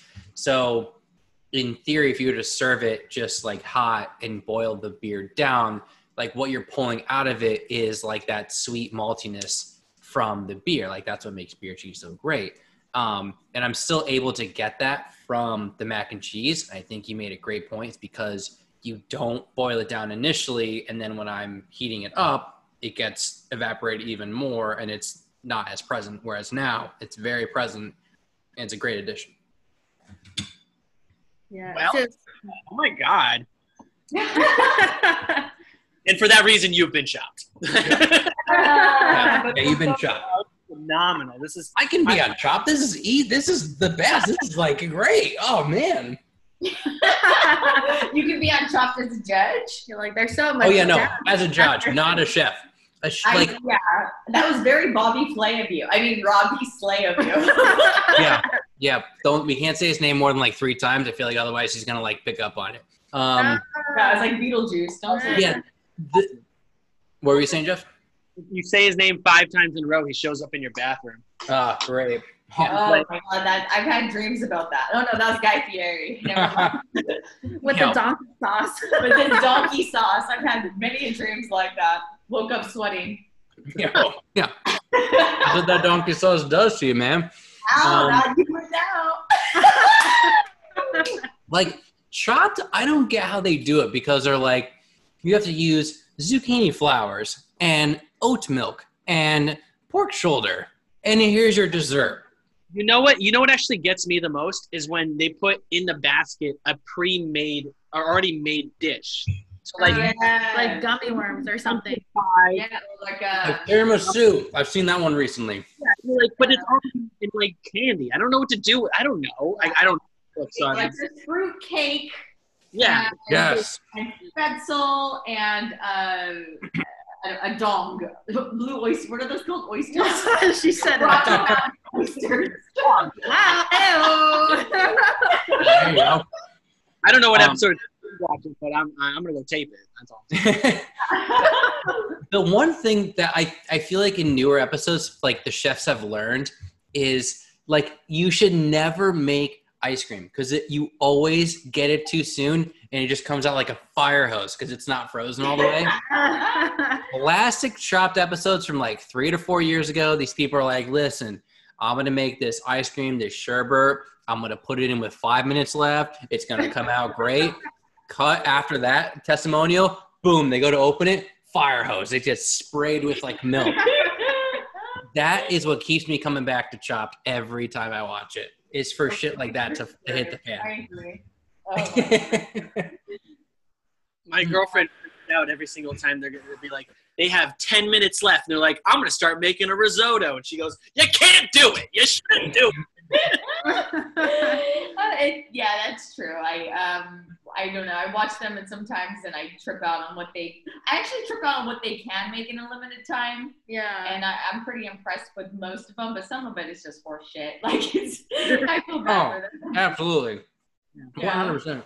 And the judges like feel really bad. So they're like, oh, like this fish is raw in the middle, but it's good sushi. Like, Yeah. They try to look for something positive. Okay, so here's the real question. Should Chef Becca really go on Chopped? I was about to ask that. Should you? I think so. I mean, best case scenario, we win $10,000. Worst case scenario, we get a great laugh out of it. It's a win-win situation in my book, right? You come back on the podcast. We get an interview with Chopped contestant Chef Becca. yeah. And we make it a whole thing. It will be live at a brewery. We'll have Now you're talking. I like it. Oh shit! You like to put the pressure on, huh? Yeah, I'm telling you, you can only everything live. Yeah. You have to do Chopped, and you have to. Your dessert has to use the ice cream machine. Oh, you just said it was an epic fail. Only people that do it in like the last minute, like 5 minutes left, they're like, let me just start making my ice cream. No shot. So you're setting me up for success. I got it. You Here's start a your little ice cream first. As a Chopped viewer, if you want to do an ice cream, you start that at right when Ted Allen says go, boom, your milk's already in the ice cream. Ted Allen says go. Like you're basically cheating. Ted Allen's like, get back here, you can't use the ice cream machine. You can be like, fuck you, Ted Allen. This shit's gonna come out like water if I don't do this right now. That's just what you push him out of the way, right? Just yeah. Fuck out. That's. I heard if you say to Ted Allen to tell him to fuck off, you actually automatically win, but nobody actually knows that, so no one does it. Oh, do it. How you know? I could totally stiff arm him and say that. Another funny part of that is like all the judges are like whispering to each other, being like, "What's this guy?" Like they're like, "What is this person doing?" Yeah. Raising this, and they're like, and there's 2 minutes left. Yeah, they're like this far away, and they're not whispering. They're like, "What is this chef doing with that beef?" You won't have enough time. You gotta start plating. Plate. Where are your plates? Yeah. Yeah. There's like 10 seconds left. They're like, all the shit's coming out of the fryer. God, people are great under pressure. Let me tell you. Their sweat is in the. Oh, I know. And then the music going. We have a call-in question from across the Yeah. Is the sauce, the barbecue sauce for the pulled pork, is that Whole30 compliant? This one is not. When the menu is out, it's gonna have a Whole30 version to it. So this one is just a regular. It's from the same people, Grandpa's Best, and it's a sweet and mild sauce. It's like a staple for us. Well, my go-to barbecue sauce used to be Sweet Baby Ray's, but I have since learned Grandpa's Best is even better. Yep. Well, it's Grandpa's Best. It's Grandpa's Best, yeah. Yeah. So Tyler, before we move on to the next one, I'm gonna plug in an idea that I talked about with them when I went to pick up the food. Okay, and then we could talk more about it when we come back with the next dish. But there was an amazing idea about what if Nala's Kitchen had an epic food truck that parked itself in front of a brewery and delivered dishes using that brewery's beer. Yes. Yeah, I like that a lot. About how you have to speak it into existence, and we're going to speak it into existence. Oh, wait. Or what about if Chef Becca versus another chef? Oh, we do our own Chopped version. We could do, yeah. And they're using, yes, right. They're doing a competition with using the brewery's beer. Honestly, we pick each other's baskets. Or no, you guys pick the basket. Don't give me that power, because I will just try to tank it. No, I'm talking zucchini flowers for dessert. Okay, I'm talking that kind of weird shit. That's easy. Yeah, actually. That was an easy one. Squash blossoms are easy. Let's go. Hard in a salad. Let's go. Wait, what? What in a salad? Hard candies. Hard candies in a salad. Oh. Oh, you can totally do that. You can make a dressing out of that. Yeah, you could reduce it down, Jeff. You can heat up the candy, reduce oh my it God, down. You are rookie. Chef, you are not. I am right. not. Jeff, I am Go- not. Those no, were I two. really do like that idea. That'd be cool. Yeah. I mean, we can either do the food truck, which would be cool in and of itself, but a competition with another chef, that would be pretty fun. Yeah, I think I could think of some people that will join in on that. Yeah. Honestly, we know a handful of people in the beer industry, like very limited handful. And we're downplaying it, but like no, we like that sounds great because it covers two things. I feel like with the Connecticut beer scene, it's still relatively new, and for those who are more casual beer drinkers, like any way you could introduce it in a different way is always like the best way to be like, listen, beer is not scary. It can be used in different ways, like food and desserts and this and that. Like I think that's great and such a great initiative that a lot of Connecticut places are starting to do. So I like that idea a lot. Like a mini chop. We both have to be the judge. That's it. About it more in the next part, in the next portion here, but why don't we move on to the next dish, and if you could describe what the next dish would be.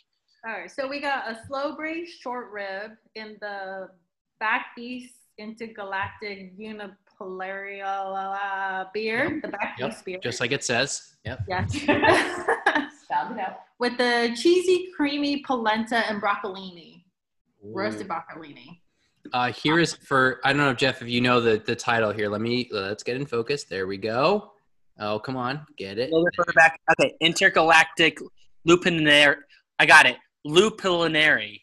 Intergalactic. Every time I say it, I always think of Beastie Boys. Yep. Little Beastie Boys. Now we got to pay royalties. Great. So we're not that rich. Now I got to pay. Wait, we'll counter it. Hey, y'all. Oh, way to pander. Now, I'll just pay you back indirectly. I'm In sourdough bread. I'm most excited about this because I said like kind of pre-show that like I have a keg of Intergalactic Lupinary. I said that right, totally. So I'm very excited to have this with that beer like fresh on tap. So you brought that up and I was like, please use that beer. Please do. Yeah, that's such a good beer in itself. I love the whole Back East, how that came about, and I got to know the owners very well, and the whole like how I feel like they're chefs in their own like craft as well. Like I was able to sit down with them and do a beer dinner with them, and it was very, very fun collaborating with them. Like they take like it's so mind-blowing for me. I'm like, oh, it's so fun to just like talk about different things with them and the different elements that they put into the beers that they create. Like it's not just like, I'm gonna put this because that's the formula. Like they really take the time to taste things and make things right, and I really appreciate them a lot. Yeah, and I think as a consumer, it definitely shows because far and away, I think Back East is like within the upper echelon of like best breweries in the state. I think Ice Cream Man is like their staple that everyone goes crazy for when they release it. And it's for like a good reason, I think they take the time to make a super, super decent IPA that's like drinkable and just awesome to have. So the fact that when you sat down with them, they have that, like every brewery has passion, but it turns out that they make amazing beer that's just loved by most beer drinkers in the state. Good to kind of hear that from your side too. And as a chef, if you can like agree with them, you kind of get that, like it makes it even better. So I'm excited to have that. Jeff just wants to eat. I know. Tyler, shut the fuck up. Okay, that's good. I was done talking. I'm sorry when I do my job here, okay? I don't know if you guys can see me. I'm just saying that. Jeff does that. I just ignore him, okay? I'm curious about it. I'm sorry we're a beer podcast. I had to throw in beer there, okay? Sue me. I want to resume the conversation about our ideas and everything. Let's just take a quick break. We're going to come back with some short rib. Yeah. Yeah.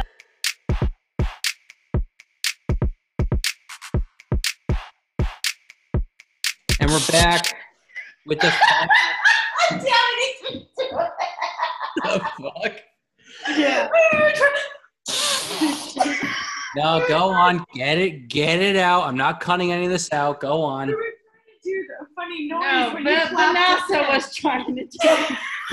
Not we, Vanessa. in. It was all planned. Vanilla. It was all vanilla. Oh, damn Either it. we're not redoing this, we're leaving it in. We are. There is no shot I'm cutting this out, okay? I have no idea what just happened.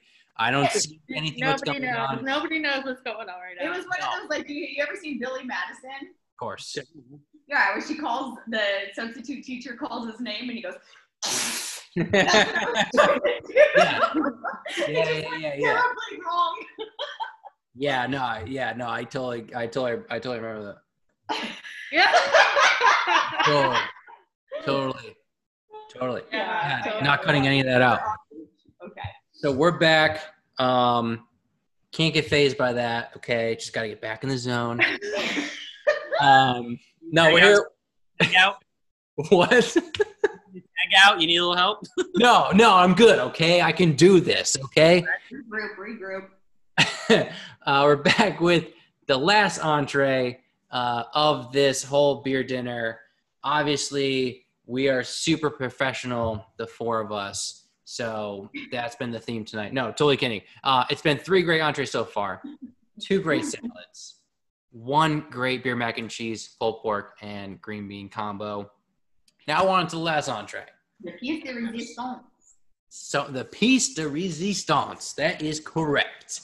So we're here. You kind of teased it before the break. So give us a little bit more in depth just about the beer use. I know it was intergalactic lupinary because I totally said that right. Go more into the beer plus food pairing on this one while I totally go to town on this. I'm ready. All right. You ready? I'm now ready. The reason I love beef, I wanted a beef for the entree when I was thinking of menu concepts, and an IPA will be awesome, but what's a great IPA that could hold up to a beef? And I was like, who doesn't love braised short ribs? Like, and then you have beer, short ribs, put them together.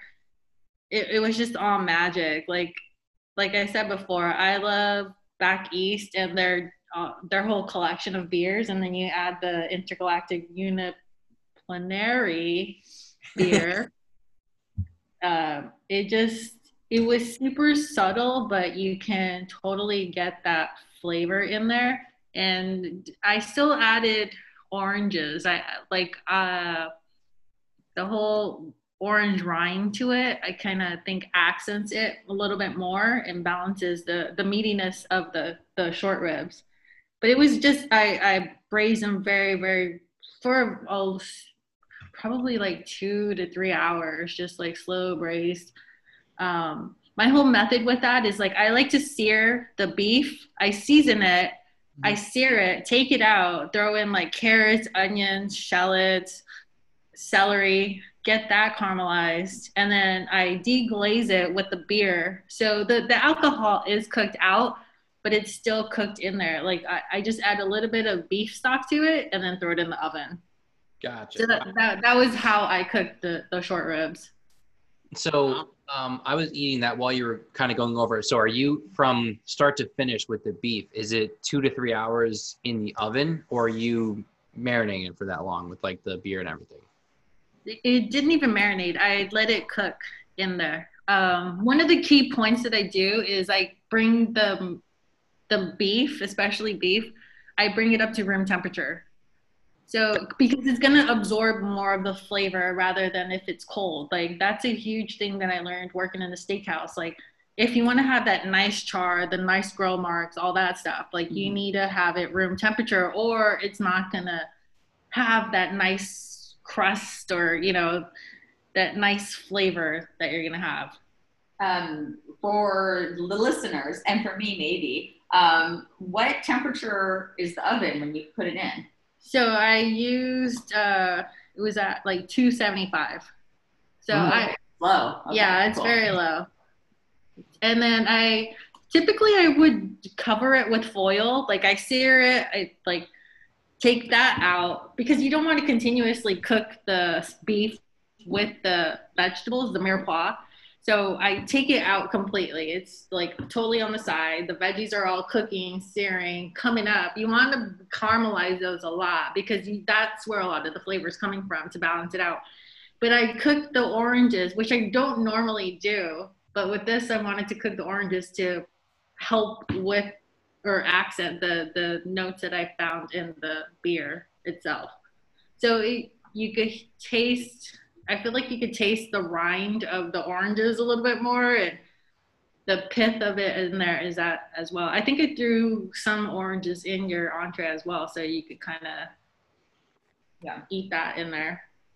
Yeah, but I balanced it out because you have so much of that meatiness, and I added the polenta because you're just like it's so much flavor. The cheesy and the butteriness of the polenta just kind of tones it down, and then the broccolini.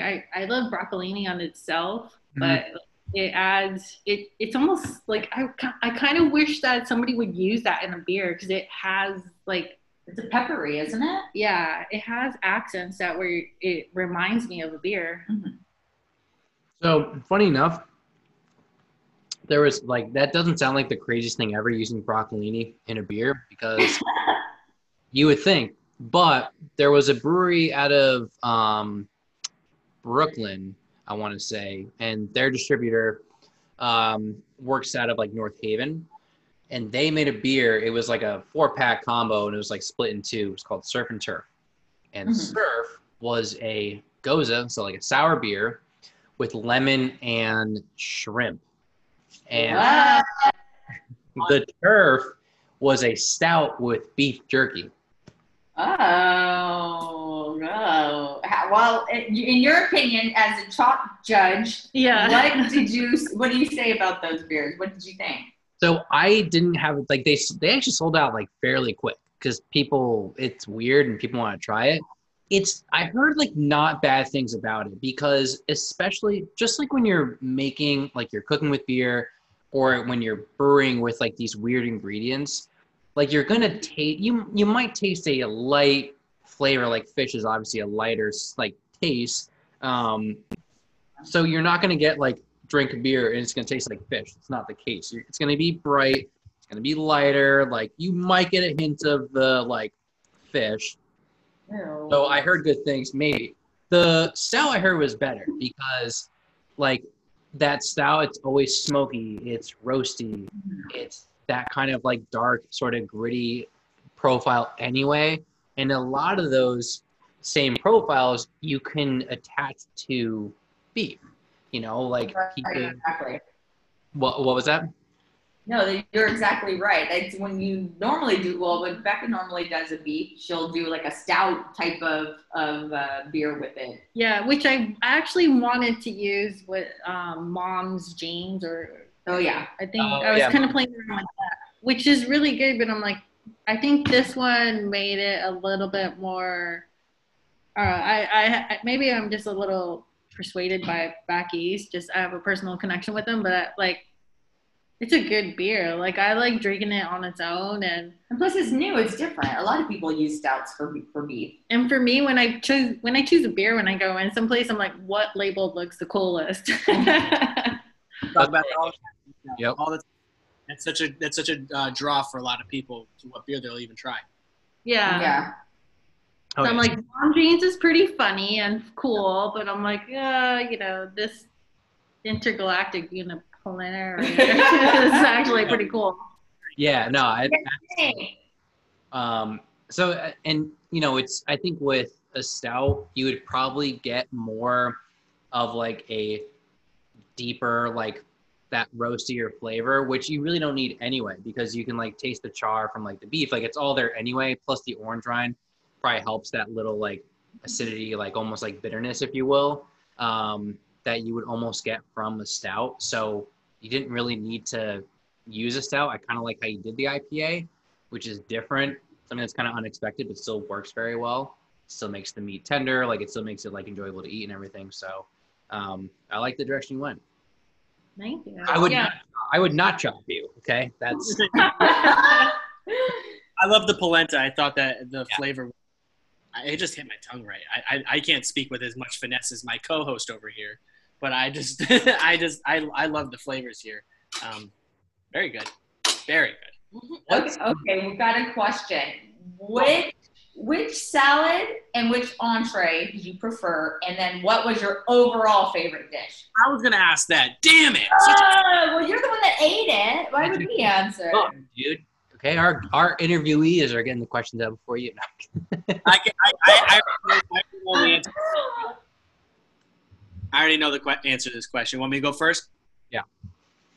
So for the salad, I liked the chicken salad the most with that dressing. That dressing was So good. As said, so good. It just had just a fullness to the flavor that I loved a lot, with a lot of different textures within it. And then for the entree meals, I mean, I'm a sucker for mac cheese. I'm a sucker for pulled pork. Like if I go to a food truck, when I go to a restaurant, and I see those as options, they are heavily considered. And you crushed both those with the green beans adding some nice texture to round out the meal. So it's a pulled pork mac cheese meal, and then that salad. And overall, for me, would be the well, that's actually tough. That's tough. Ooh. I'm gonna go with the pulled pork mac cheese is my overall favorite. Ah. Yeah, Oh man! All right, so for the salad, Oh, what was that? titty sprinkles. It's your turn. Ether forever now. No, I want to hear your thoughts. Let's go. Salads, I thought the salmon, I loved how that salmon was made. The chicken was like great and that dressing was like amazing, but I was more curious just how the salmon was going to come out. Like I said, like I've had bad experiences with like just salmon on top of salad. Crushed that salmon. If I had to chop one of those salads, sorry, the chicken one's getting chopped. It's only just I'm gonna beat that point to the ground. I'm gonna do what they should be doing on that show, Chop. You're an idiot. You shouldn't be chopping that, you son of a bitch. They should call him out. Yeah. I honestly did the thing I did like about the chicken salad, the salad with the chicken, was the dressing, because I was very curious to see how the gyoza, like that sour, came out, and it wasn't like overpowering, which is the reason why some people don't like sours. It still added depth in just like the weediness of the beer itself, and I really appreciated that. I just loved how the salmon was made, and like I said, the like apple, walnut, like all those. I'm just a sucker for that salad combination, so it's just like match made in heaven. For the entree, that's pretty tough because honestly, like that mac and cheese was really, really good. Like, I'm a sucker. Same thing, like. That's like the perfect like food you can have with beer. It's not heavy, although you're using like cheddar and beer, which are like very heavy ingredients. It was super, super good. And then this is good as well. This is like very fulfilling. Like the polenta is like done really well. It's like smooth, like buttery, perfect. Beef's really good too. I don't even know. I'm literally thinking of the decision. That's why I'm talking about it. That's why I'm like, come on, spit it out, kid. I don't know. Come on, you're so easy to chop things, and now you're just like, I'm gonna go with the pulled pork. I like the pulled pork and the mac and cheese. All right. That was tough. That was hard. You made me choose one. Okay, this is so good. What about the salmon or the pulled pork? Yeah, overall, it's gotta be the pulled pork. That was just too good. Oh, there you go. And I didn't talk about that enough, but like the way that the pulled pork was made, it was like sweet and smoky without being like punch in your face, like too sweet. Yeah. So that was it for me. All right. Good job, Dad. awesome. Chef Becca, when you were done making all the meals, which one did you feel like you were most proud of? When you were Actually the same one, the pulled pork. I really like for me, like I'm like, I know the short ribs are gonna be banging no matter what. So it's just like the mac and cheese, I was just like, that is so good. Like I was really happy of the turnout. Like Yeah, and you know, we have all the leftovers here at the house, and what did we grab? What did we just eat? Was the mac and cheese. Yeah. That's what we had to go as our little snack. So we're right there with you guys. Oh man, yeah. I mean, something about that beer mac and cheese, man, it just hit different in the best way. yeah, It's on all flavors. It's on all cylinders. The jalapeno, the beer, obviously the cheddar. It's all great. Yeah, Mhm. like Yeah. I like a lot of heat personally, and I usually add a lot more hot sauce. But I'm like, no, it was just like super. It was balanced perfectly. Yeah, it definitely. I like heat too. I feel like Jeff is likes heat a little bit more than I do. Maybe we're on the same page, but that was my whole thing with like jalapeno mac and cheese. Sometimes if the jalapenos are more like raw or not cooked as much, it's just like directly like hitting your face. It's like macaroni plus just heat and pain and this and that. It's just not enjoyable. Yeah, I don't want to be sweating while I'm eating. Yeah, Or and plus like, a lot of places they'll put pickled jalapenos, which gives it a totally different flavor, totally different taste. So I like this was roasted fresh. Mm-hmm. And pickles, Yeah. you're right. It's definitely more of like a vinegary. It's not as like that fresh. It's gonna be like a different flavor, like you said. So I did appreciate the fact that it was like fresh. Yeah, I 100%. I think if anyone listening to this, out of the four things, you're like, I want to get this for a dinner, it's that 100%. You should get all four. yeah. What you get. That's our calling it right now on behalf of Jeff and I. All right. What I'm thinking is definitely if it's this food truck or competition or whatever this idea that we're concocting right here on this podcast, that pulled pork mac cheese definitely has to be there in the mix. So we have to determine the concept. Are we going to do a straight like Becca beer tasting menu? It's like something at a brewery, or are we going to do a competition? Let's do both because it's kind of cool too. All right, there we go. The beer menu is something that you can do for a long period of time. A competition is an event that we do sporadically. So Yeah, let's do it. I want to kind of change like the whole like what you eat with beer. You know, like it doesn't have to be pizza or pretzels. Yes, like, exactly. Let's change girl. the concept of just like okay, let's Yes, elevate girl. it. Yes, girl. Yeah, so I'm busting at the seams. I'm pretty sure the jalapeno mac and cheese, like I have acid reflux, gonna get it. Totally worth it. I would do it again, Woo! just for the pain after the fact of having to sit up to go to bed tonight. So worth it. Not even joking. Yeah, sweats. Man, I mean, I'm like sweating just from the passion of it all, man. I'm telling you, it's good. It's also like I like to ask this question to some of the interviews that we do, especially those who have their own businesses and stuff. Nala's Kitchen is new. It's very new. It's something you guys are still really building out. Seeing a lot of success, but there's much more success to come. Where do you see it going? Where do you see it in the direction that you would like it to go in? Besides, obviously, more and bigger. But anything specific you had in mind for the future of Nala's Kitchen? We have a couple of, we're playing out some scenarios in our head. One would be for Chef Becca because although not, a healthy option for most people, Chef Becca, first and foremost, she's a chef. She's great at what she does and she's super talented.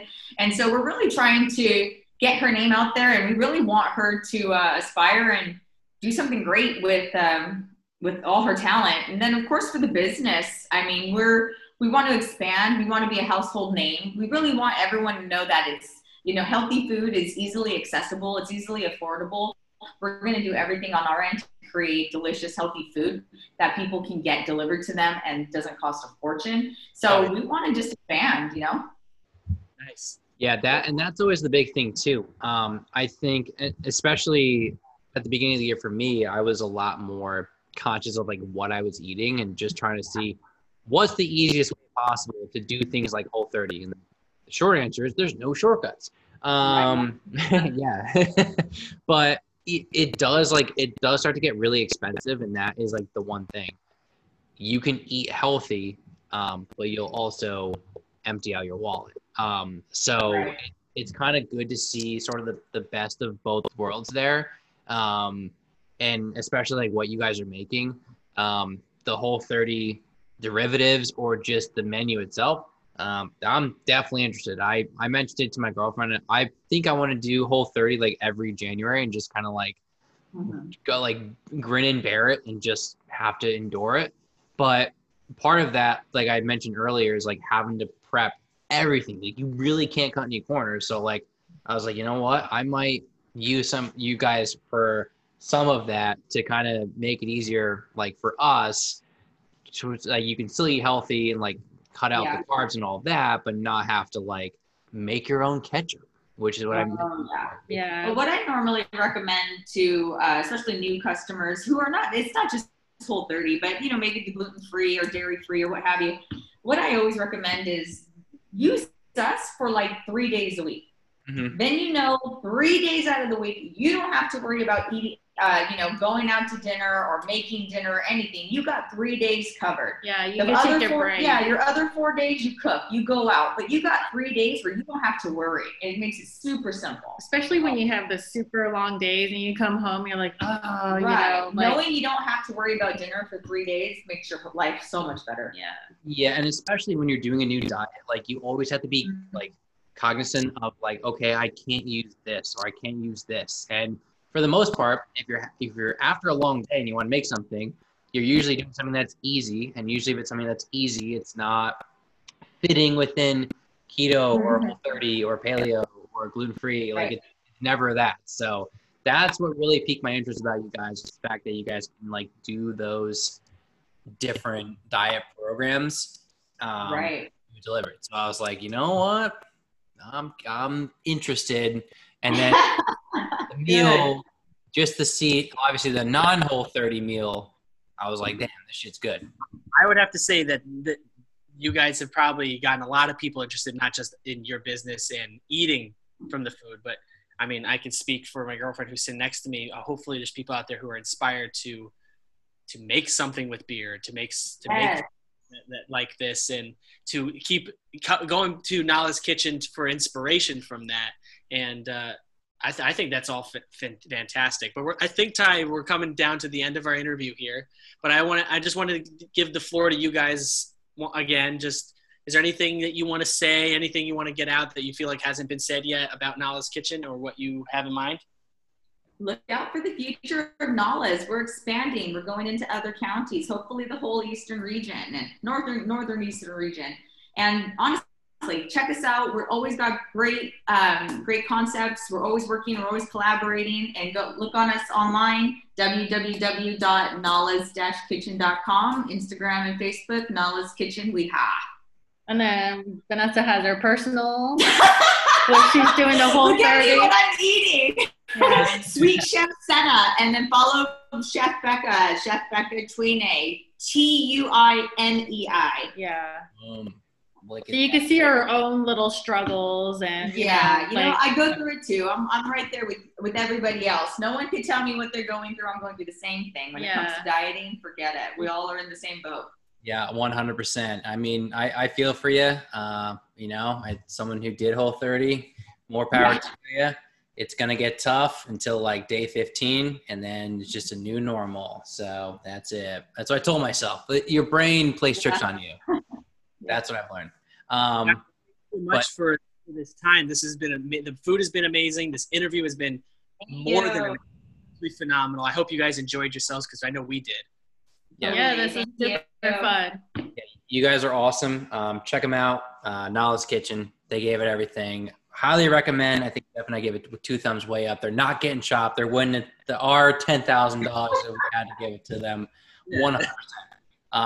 Yeah, guys, it's been a pleasure, and I don't think this is the last time we're going to have you on the show, especially if you're making food like this. So it was a pleasure. Yeah, let's keep collaborating. Let's do the thing. Yeah.